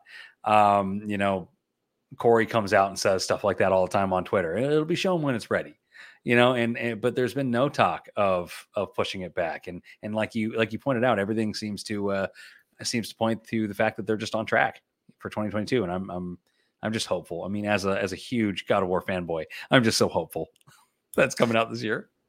Yeah, I'm like 90% sure or hopeful that it's going to come out 2022. I think it's kind of funny that we're just saying hopeful now, just because in a global or pandemic and post-pandemic world, like anything can shift, from day to day to get that to be delayed to 2023. I hope not. Just after, kind of seeing that Redfall and Starfield have been delayed into 2023, it would just be terrible for another game to miss the 2022 release window. Yeah. What? And obviously it goes without saying, we always say it, but it's like, it does need to be when it's ready. So it's like, obviously nobody wants the game ultimately broken. And they have a large history of only releasing quality product, so it's like, there's no doubt in my mind that it will be ready when it launches. They're not going to pull an Ubisoft and launch a broken game and fix it later. But yeah, I mean, I truly believe that just from everything I guess the lack of information we've heard, that it's on track for 2022 and it's going to be here for the holiday. Yeah. I'm hoping we see a little bit more of it this summer, hopefully. Yeah. Oh man. So what form do you think it'll come in? Do you think it'll can they sell The Last of Us remake on its own Will they do like some sort of Miles Morales Spider-Man remastered sort of thing? Do you think? I don't see them selling it on its own as like $39.99 or anything like that. I feel like it's got to be part of some sort of bundle. I think it'll come with factions. Has to be. Yeah. Like multiplayer was such a it was such a good. That mode was so good. Lack of better. I have no words. That's how good factions was. Yeah, factions was so good. Like it really was. It reminded me of SOCOM when SOCOM was one of the best multiplayer experiences on the PlayStation 2, and it kind of replicated that feeling in terms of like its gameplay. And like I can't wait for like a factions 2, or if this gets bundled with a factions type mode. I've been thinking about that a lot this week. Is like, how do you get factions? Like, in order for factions to be successful, I think it's already going to be fairly successful. The first one was like an add-on to what the main course, which was, obviously The Last of Us. It makes sense, right? Doesn't it make sense for factions? It wouldn't be like poetic for it to then come back to the game that it was attached to. I'm excited that they wanted factions like to be fleshed out more and for it to be its own thing. And it just makes me wonder what the heck is going on. Like we talk about like the Xbox development side with the delays and stuff like that. And factions is technically delayed, right? Like we expected it was initially supposed to launch with the game, and we're like standalone. We're like, oh, cool. Maybe like 6 months later or like a year later. Folks, it's been 2 years and we haven't even seen the trailer. Kevin, you're making a lot of facial expressions and I'm confused. I almost refreshed the page. That would have kicked me out. Oh, yeah. I'm like, what's going on, Kevin? Are we okay? By the way, side note, don't let this turn into a tangent. Kevin, every time I go into a tangent, you turn it into a bigger tangent. Last week when we finished recording the episode, tangent police. What happened was I took my headphones off and then I go to use the bathroom. I'm like, all right, time to do all the editing and all that stuff. Right. And then I hear a voice inside the house and I thought I was home alone. My wife came home early in the middle of the podcast. I didn't know. Anyways, I don't know why I had to give that tangent. And she scared the hell out of me. Like I slowly started walking down the stairs. Like there's someone in my house. Yes. I bought a baseball bat this week because of that. I did. No, that's not a lie. That's funny. What the hell were we talking about? I'm sorry. I'm the tangent guy now. Factions. So, yeah. What about factions? No, but factions, like it feels. Is it weird to just get it to bundle it only with a remake that some people have been like sort of on the fence about? And I have a whole rant about that, by the way. But it feels weird to just bundle it with the remake when I feel like it was also tied to The Last of Us Part 2. Like, are there multiple paths to factions? Is there one game to rule them all, which is a Last of Us Part 2 director's cut, Last of Us remake, and factions all in one for $70? Is factions a PS Plus kind of game? Like, how do you get factions in the hands of as many players as possible so it's a successful online service, games as a service potentially, as well as get good revenue from it? Yeah, definitely make it free to play. Add tons of ads, especially full screen ads, and lots of overpriced items to buy for your character. I think that's always been a successful plan for making it successful. Baby back ribs. You just win a match and it's all enjoy your match at Chili's. Yeah. So any other thoughts on that, Jeremy? I mean, so there was a lot of talk recently about like how Sony envisions, being a little bit more multi-platform, and what they mean, right, by multi-platform obviously is mobile and PC.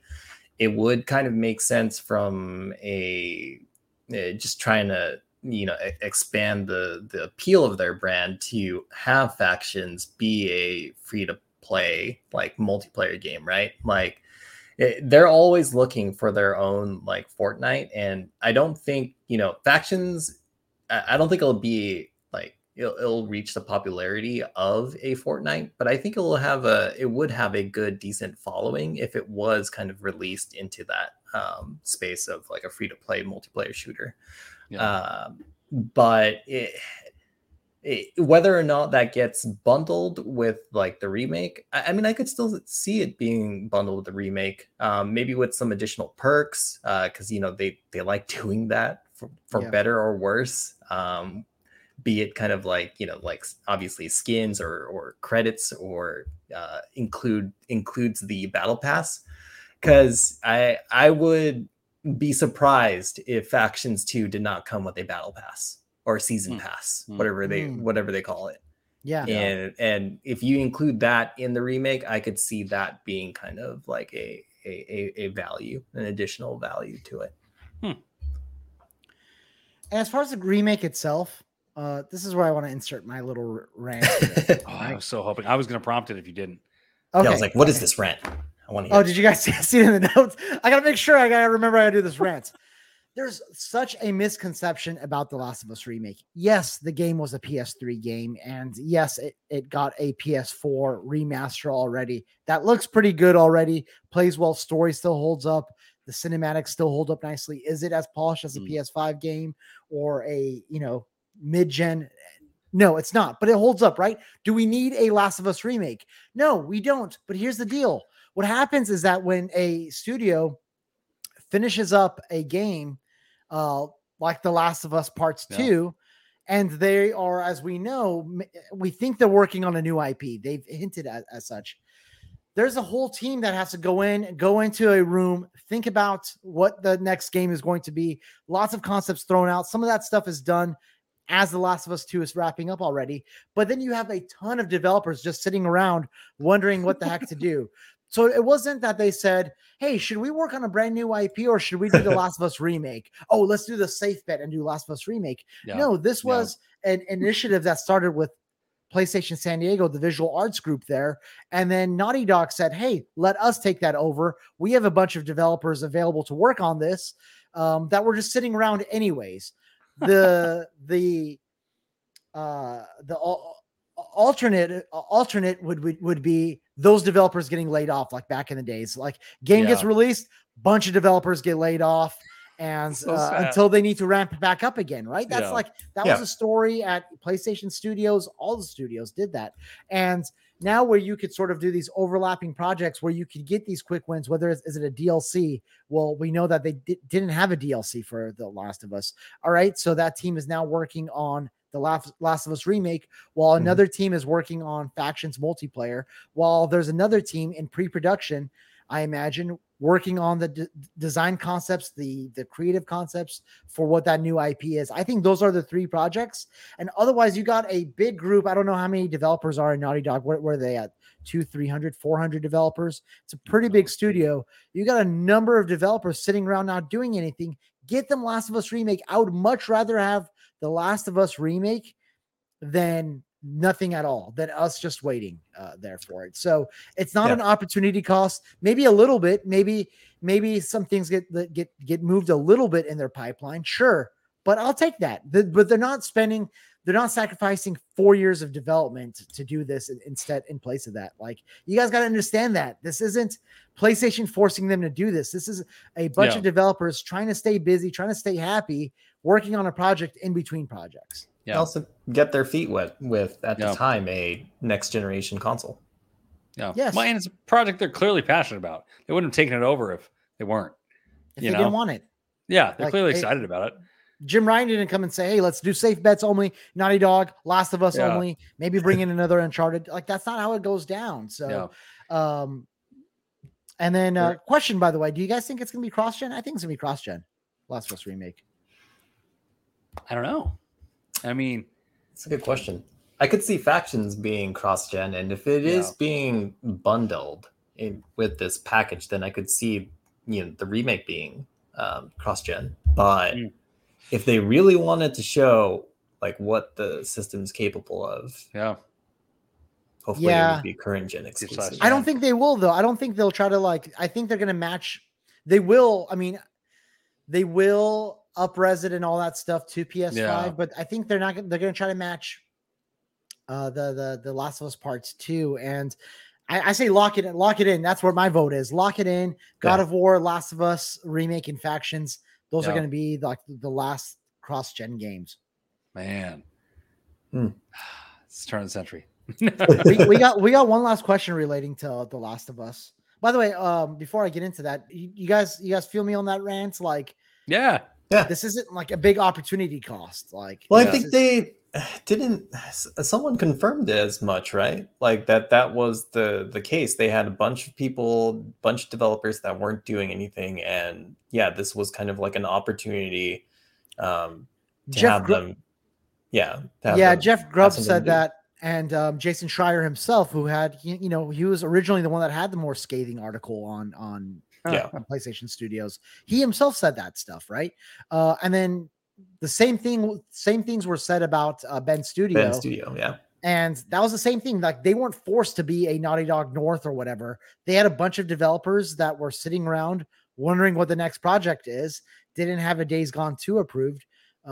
Working on a bunch of other pitches, including a new Siphon Filter, and I think Jeff Ross said that he wanted to do an Uncharted with a young Sully as well.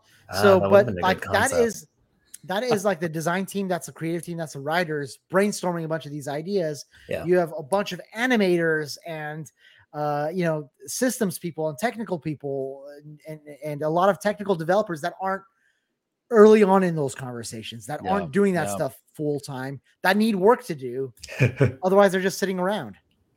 They said, hey, we're going to release this 3-tiered subscription service in the future. So we need y'all to make some achievements. Trophies. Keep yourselves busy that way. Yeah. We got a question from my man, Mativ Banka, who asks, will we ever get to see The Last of Us 1 and 2 being ported to PC? Asking this considering both Uncharted 4 and The Lost Legacy are launching this year on PC too. So I have high hopes. Yes. Yeah, absolutely. I think so. Yeah. I think sooner rather than later. I see Last of Us making more sense on PC than Spider-Man even. Because especially factions, Jeremy, you were alluding to this. They want to get onto more platforms. Yeah. And I see factions should be a PC game. Like, at launch, that should be a day one PC game. Like, those are my thoughts on it. Yeah, I could see them kind of timing the release of a Last of Us 1 and 2 like package, like when the show comes out. Yeah. For PC, you mean? Mm-hmm. Yeah. Even for PS5, PS4. Oh, you're thinking that it's not going to be this year, but next spring? No, I was just saying, like, because if the implication is that we get Last of Us remake and maybe factions this holiday, sans Last of Us 2, I could see them, like, after the show or during the show, when it premieres, that they'll have kind of like a package set of like the whole thing. I am dumb. When you said the show, I was thinking you meant the baseball game. MLB the show. I was like, cool. He means like the springtime, around that time. I'm like, that makes sense. That's around when Lost Legacy came out. I see it being a kind of a similar situation with Lost Legacy, where you got where they're probably announced at the same time, and you got like the PlayStation versions, and like you said, Jeremy, the show, not MLB the show, the Last of Us show, to get that momentum going. The HBO so show. Matt, keep those hopes high, man, because I think it's happening. All right, so our last topic before we get into News Bites is Final Fantasy VII news is coming next month. So I'm going to read here from RPG Site, where Alex Donaldson writes, fans waiting to hear more about what's next in the world of Final Fantasy VII should begin hyperventilating, Kevin, as the next news for the beloved universe is apparently not far off, according to new comments made by Square Enix's Tetsuya Nomura.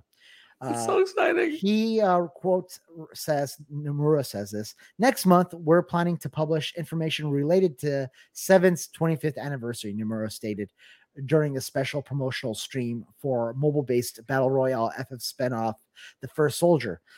He continues, I wonder how far I'm allowed to share it about it right now. They always say that. Teasing that he might actually reveal a little information on the stream. So end quote on that article. Now, my thoughts is that, yes, we've said that anniversaries and milestones aren't necessarily tied to a trailer or some sort of big new game announcement, but 25th anniversary is something kind of special. And it's a pretty big milestone. So I think you want to go big.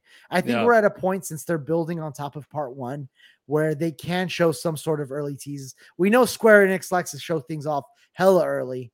Like they did that with Remake, they did that with 15 and Kingdom Hearts 3 and Kingdom Hearts 4 just recently.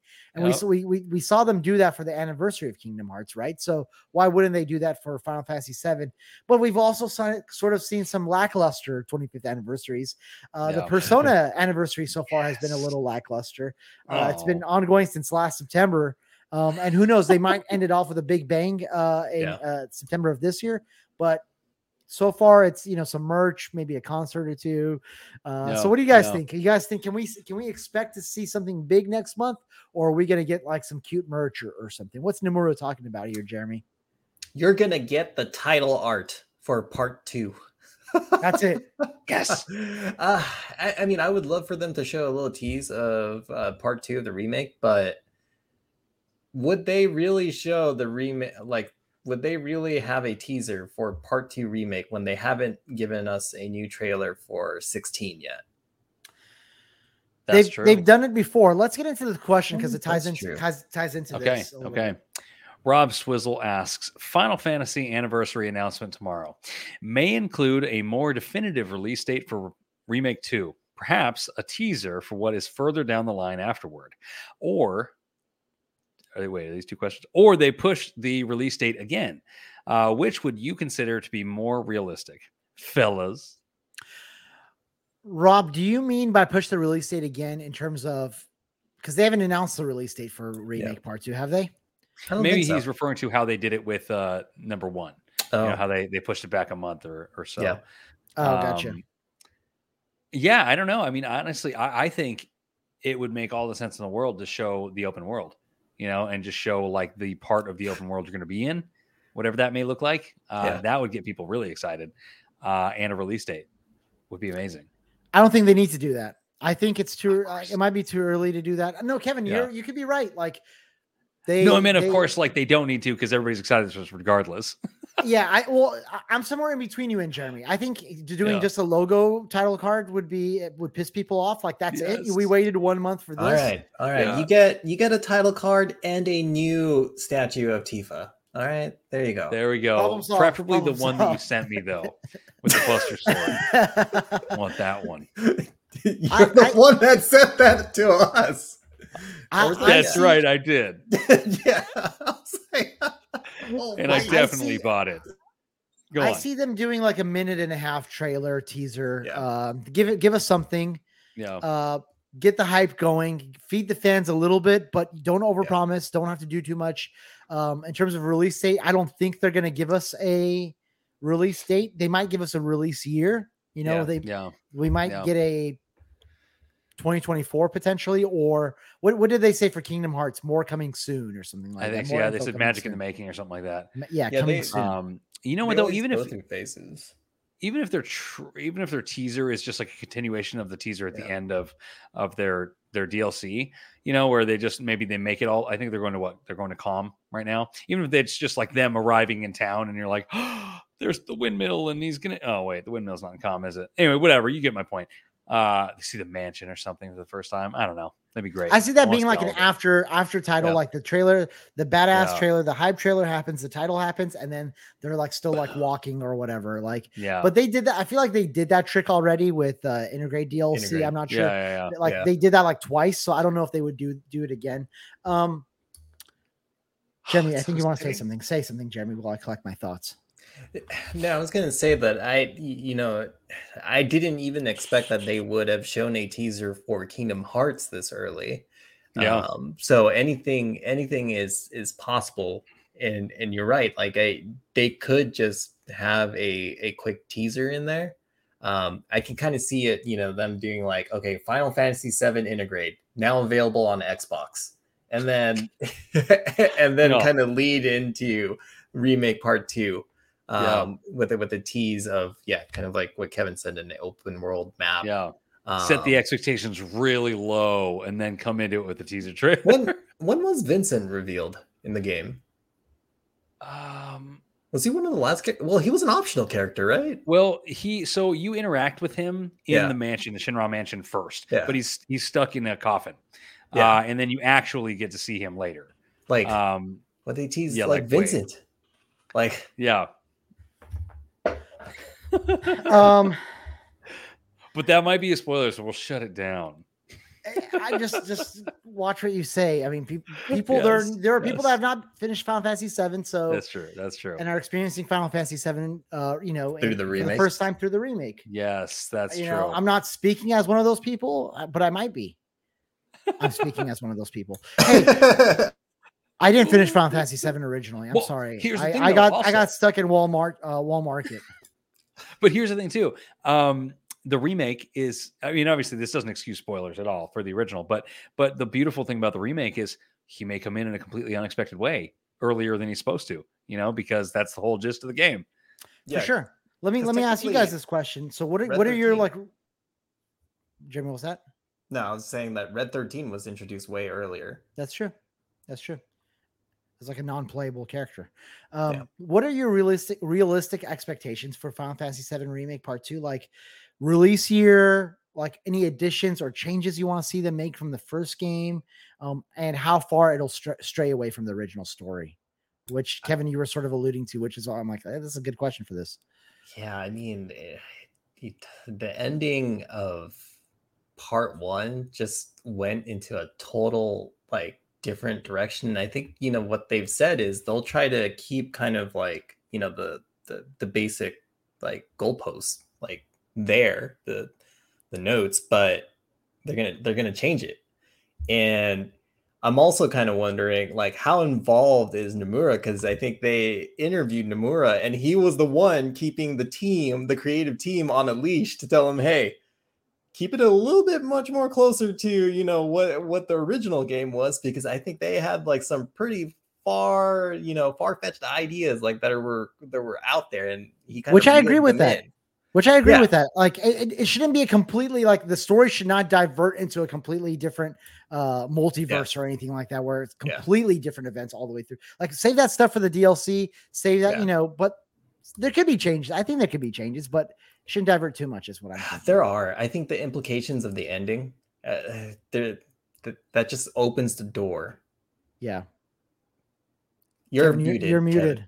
Kevin. But I was like, you look like you were talking some shit though. Well, I was gonna say I was agreeing with you guys, but so I sneezed earlier and I muted myself. But that now I'm all thrown off. Yes, with the implications you guys were mentioning, it relatively stuck to the same story, but like without going into any spoilers, huge events, big differences in how characters acted or where characters were introduced or characters that weren't supposed to be there at all were still around past their expiration date in the original. And so of characters, what a variation of a character. Yes. And so that is exciting to think that the part 2 might be kind of off the rails, because it clearly showed that events can change and are changing. And so I think Remake 2 is going to be its own beast. It's going to have, again, like you said, the goalposts and the same general story, but things are going to happen in a different way. And I can't wait to see it. I know. What year? I'm thinking a year or two. I'm thinking 1 or 2 years here. 2023 or 2024? Yeah. I want to go for 2023 and be super hopeful. I'm going to say 2024. 2023 Final Fantasy 16. Yeah. 2024. Optimistic. The optimistic in me, or oh god, I am out of Optimist Prime. I know I am like out of words right now. I would say 2024, but pessimistic me says 2025. Yeah. Wow, that was Optimist was 2024. You're okay. I just feel like I don't know, like it. Okay, God of War is not out yet, but I'm kind of like impressed by the turnaround that came out. Well, yeah, I'm kind of impressed by the turnaround, that which tells me that they're building a lot on a lot of initial assets. The original Remake Part 1 came out. Sorry, that with a really, I'm now losing it. I think we're hitting the 2-hour mark soon. So now I'm losing it. Remake Part 1's development cycle took a while, right? And I think somewhere in the middle of it is when they told us they're going to split it into multiple. And so I feel like there's like, they probably have made a lot of progress. I mean, I was pleasantly surprised with how quickly Intergrade came back out, and it came out as a DLC. So I wonder how much did that stray them away from the sequel. And I think 2024, late 2024 is what I'm hopeful for, and save 2023 for Final Fantasy 16. Guys, we got to jump into some news bites, and we'll get started with Callisto Protocol, the game from Striking Distance Studios, a lot of Dead Space veterans, is going to be Game Informer's next cover game. They write, the comparisons to Dead Space are unavoidable, but make no mistake, the Callisto Protocol is a different beast altogether. That gets me a little excited. Yeah. Techland, developers of Dying Light 2, are developing a AAA open world fantasy action RPG with former CD Projekt Red staff. I looked at a lot of like the leads on that team and a lot of staff. They've picked up people from CD Projekt Red. They've picked up people from one person from Guerrilla Games. And they state that Dying Light 2 will continue to receive support equal to, if not exceeding, the same amount the original Dying Light game had as well. So that's exciting. Nice. They're recruiting for that. So not a whole lot besides, I think, some concept art that we got for that. Fall Guys is going free to play with the Xbox and Switch releases alongside the new PS5 version that's launching June 21st. Greedfall 2, The Dying World, has been announced, and it promises an RPG that focuses on story and player choice, but also includes new gameplay in the form of more tactical combat and revisits the unique universe created by its predecessor. That's a quote that's pulled from Nibel on Twitter. There's a press release for that, and the game is set to release in 2024. Oh, wow. 2024 is going to be good. Yeah, it is. I own Greedfall, and I loved it in the beginning, and I just kind of, something else came out and I started playing it. Jeremy, you said you said, oh yeah, were you into it? I've been wanting to, I'll be honest, I've been wanting to play it. It's in the backlog. It looks good. Yeah, it looks really good. At some point, it will happen. Yes. Oh, and they put out a PS5, upgrade or whatever for it, and so I've got that, and I played like maybe an hour of it. I need to get back into it. Yeah, I don't know if it hit Game Pass. It was on PS Plus. I have it in my library somewhere. Yeah, because from what I've heard, like it was the closest thing to classic BioWare that you could get. Yes. Which excites me. Me too. Skull and Bones, the Ubisoft game that's been delayed and re-engineered and redeveloped and development hell and all that stuff, has been rated in Australia. So that makes us wonder, is the Nier coming? Or we enter the Nier. Is the Nier coming? Yes, Nier Automata. Replicant. I like the URL on that link. Can I say it? Say it. The URI is Skull and Bones rated in Australia, and sorry, but there's no pirate nudity from Games Radar. And then today, following The Witcher's anniversary, the 7th anniversary for Witcher 3, the Witcher Twitter account tweeted out, "Let's make the 7th anniversary even better, shall we? We're delighted to share that the next-gen version of The Witcher 3 Wild Hunt is planned to release in Q4 2022. See you on the path, Witchers." So exciting. The wait continues. I need to beat this game by the end of the year. And my thought is that if we don't have a solid release date by September, I'm starting it, because that's like a 100-hour game. I got to start it. There's holiday games to play. There's God of War Ragnarok to play. I got to start it. That was our news bites. We got a couple questions left here. Hunter Pearson writes, "What the shit is a diversity game tool, and how does Activision Blizzard leadership continue to find new ways to push their heads even further up their asses?" I didn't know about this diversity game tool. It's a tool developed by, I think, in collaboration with MIT. And it was an initiative led by King, the King portion of Activision Blizzard King, where there's some sort of formula, a tool where you plug in a bunch of numbers and you get this graph of how diverse your characters are in this game. Oh my gosh. They had a press release and touted this as this big thing, like, hey, look at us. We're doing this amazing thing for diversity. But it's incredibly flawed. I'm not like, if you really want to hear a whole lot more than besides, the little bit of research I did on it, Jim Sterling did a really good video on it. Axios has this article on it. Kotaku covered it. It's a pretty flawed tool because it's dumb. It's like, how ethnic are you? What makes a 5? Like, what makes a 5 in terms of ethnicity? How much culture do you have? Like, how do you define those things? Yeah. And it's really dumb. It's been the phrase that's been used is it's inhuman. It feels like very much forced, and that's not how you get diversity in games. Yeah. You get diversity in games by telling meaningful stories Yes. from a diverse group of developers, not some sort of algorithm where you plug in and you're like, cool, we got the Asian guy now, and we got the black girl now, and we got this disabled person now. We're all good to go, guys. Let's get, we checked our diversity bucket list. Yeah. we're doing great. I think if you need a tool to tell you whether or not your game is diverse enough, you're in trouble. Yeah. That's what I think. Because also, what are you basing the metric on? Like, that means you have like maybe some pre-populated idea of how much of each ethnicity and disability and whatnot that you have to have in your game. So like, there has to be a baseline somewhere. And like, what does that look like? What's the middle look like here? Yeah. What is that? Is that a 25-year-old straight white male athlete that's 6'4"?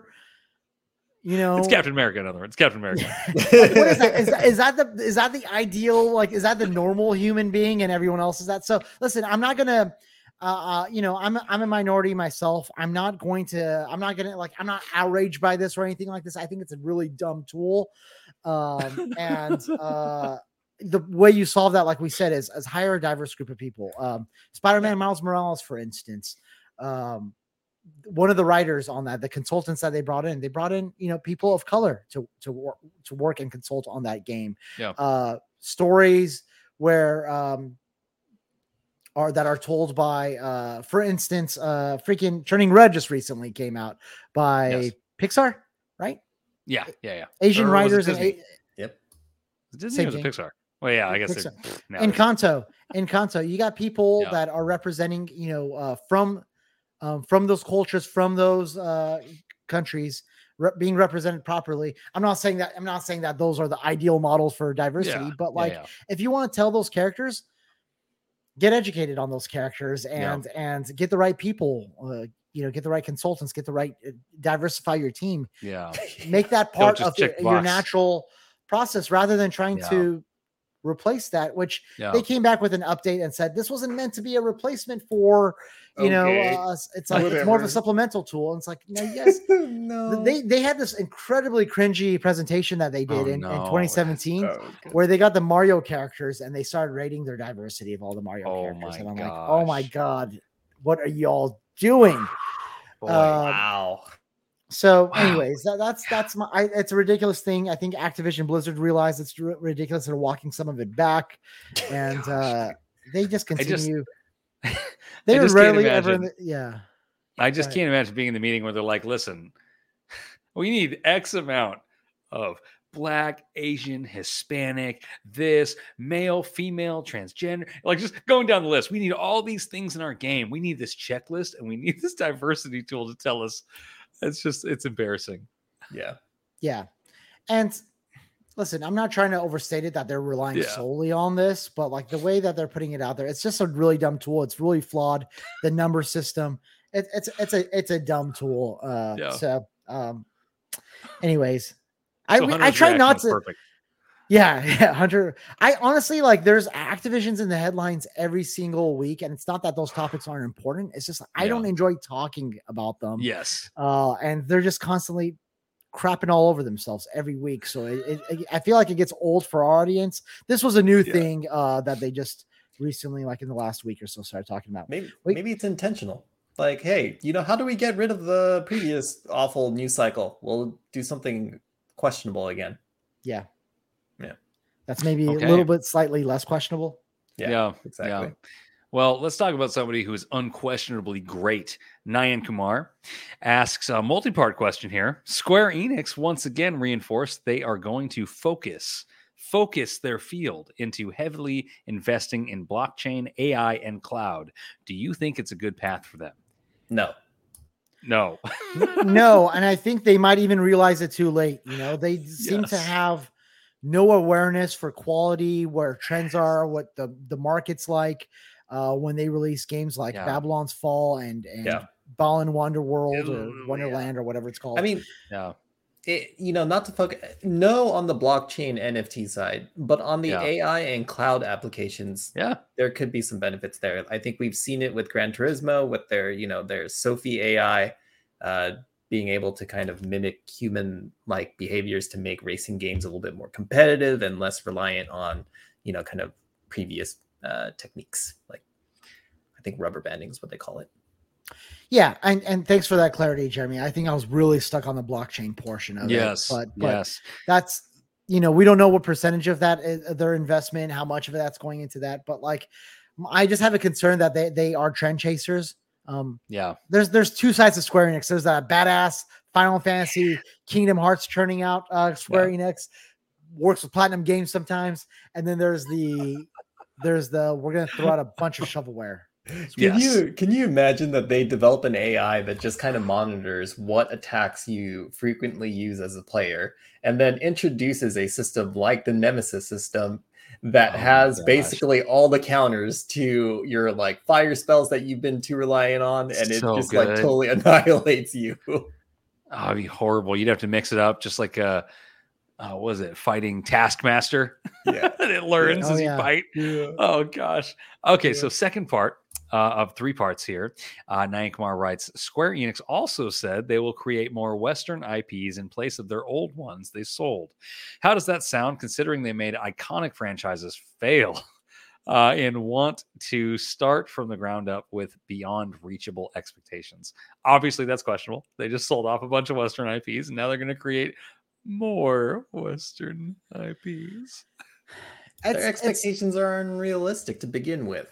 Yeah, they need to have more reasonable expectations. I think that's investor fodder.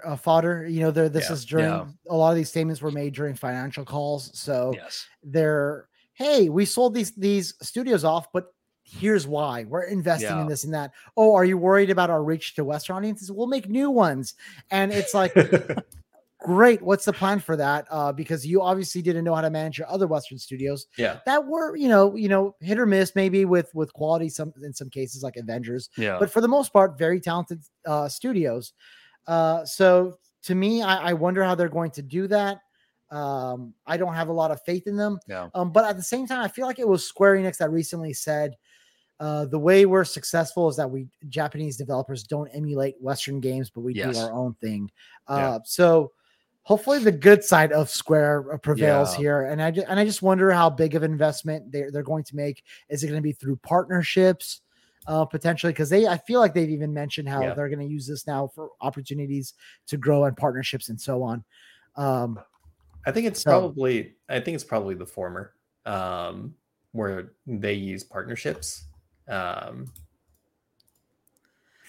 took him out and we took him back in.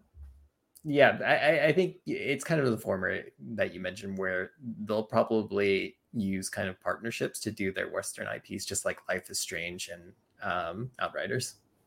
Yeah. I just expect them to be like, you guys like Tomb Raider. Well, we've got Grave Robber. Just like real, just the opposite off brand.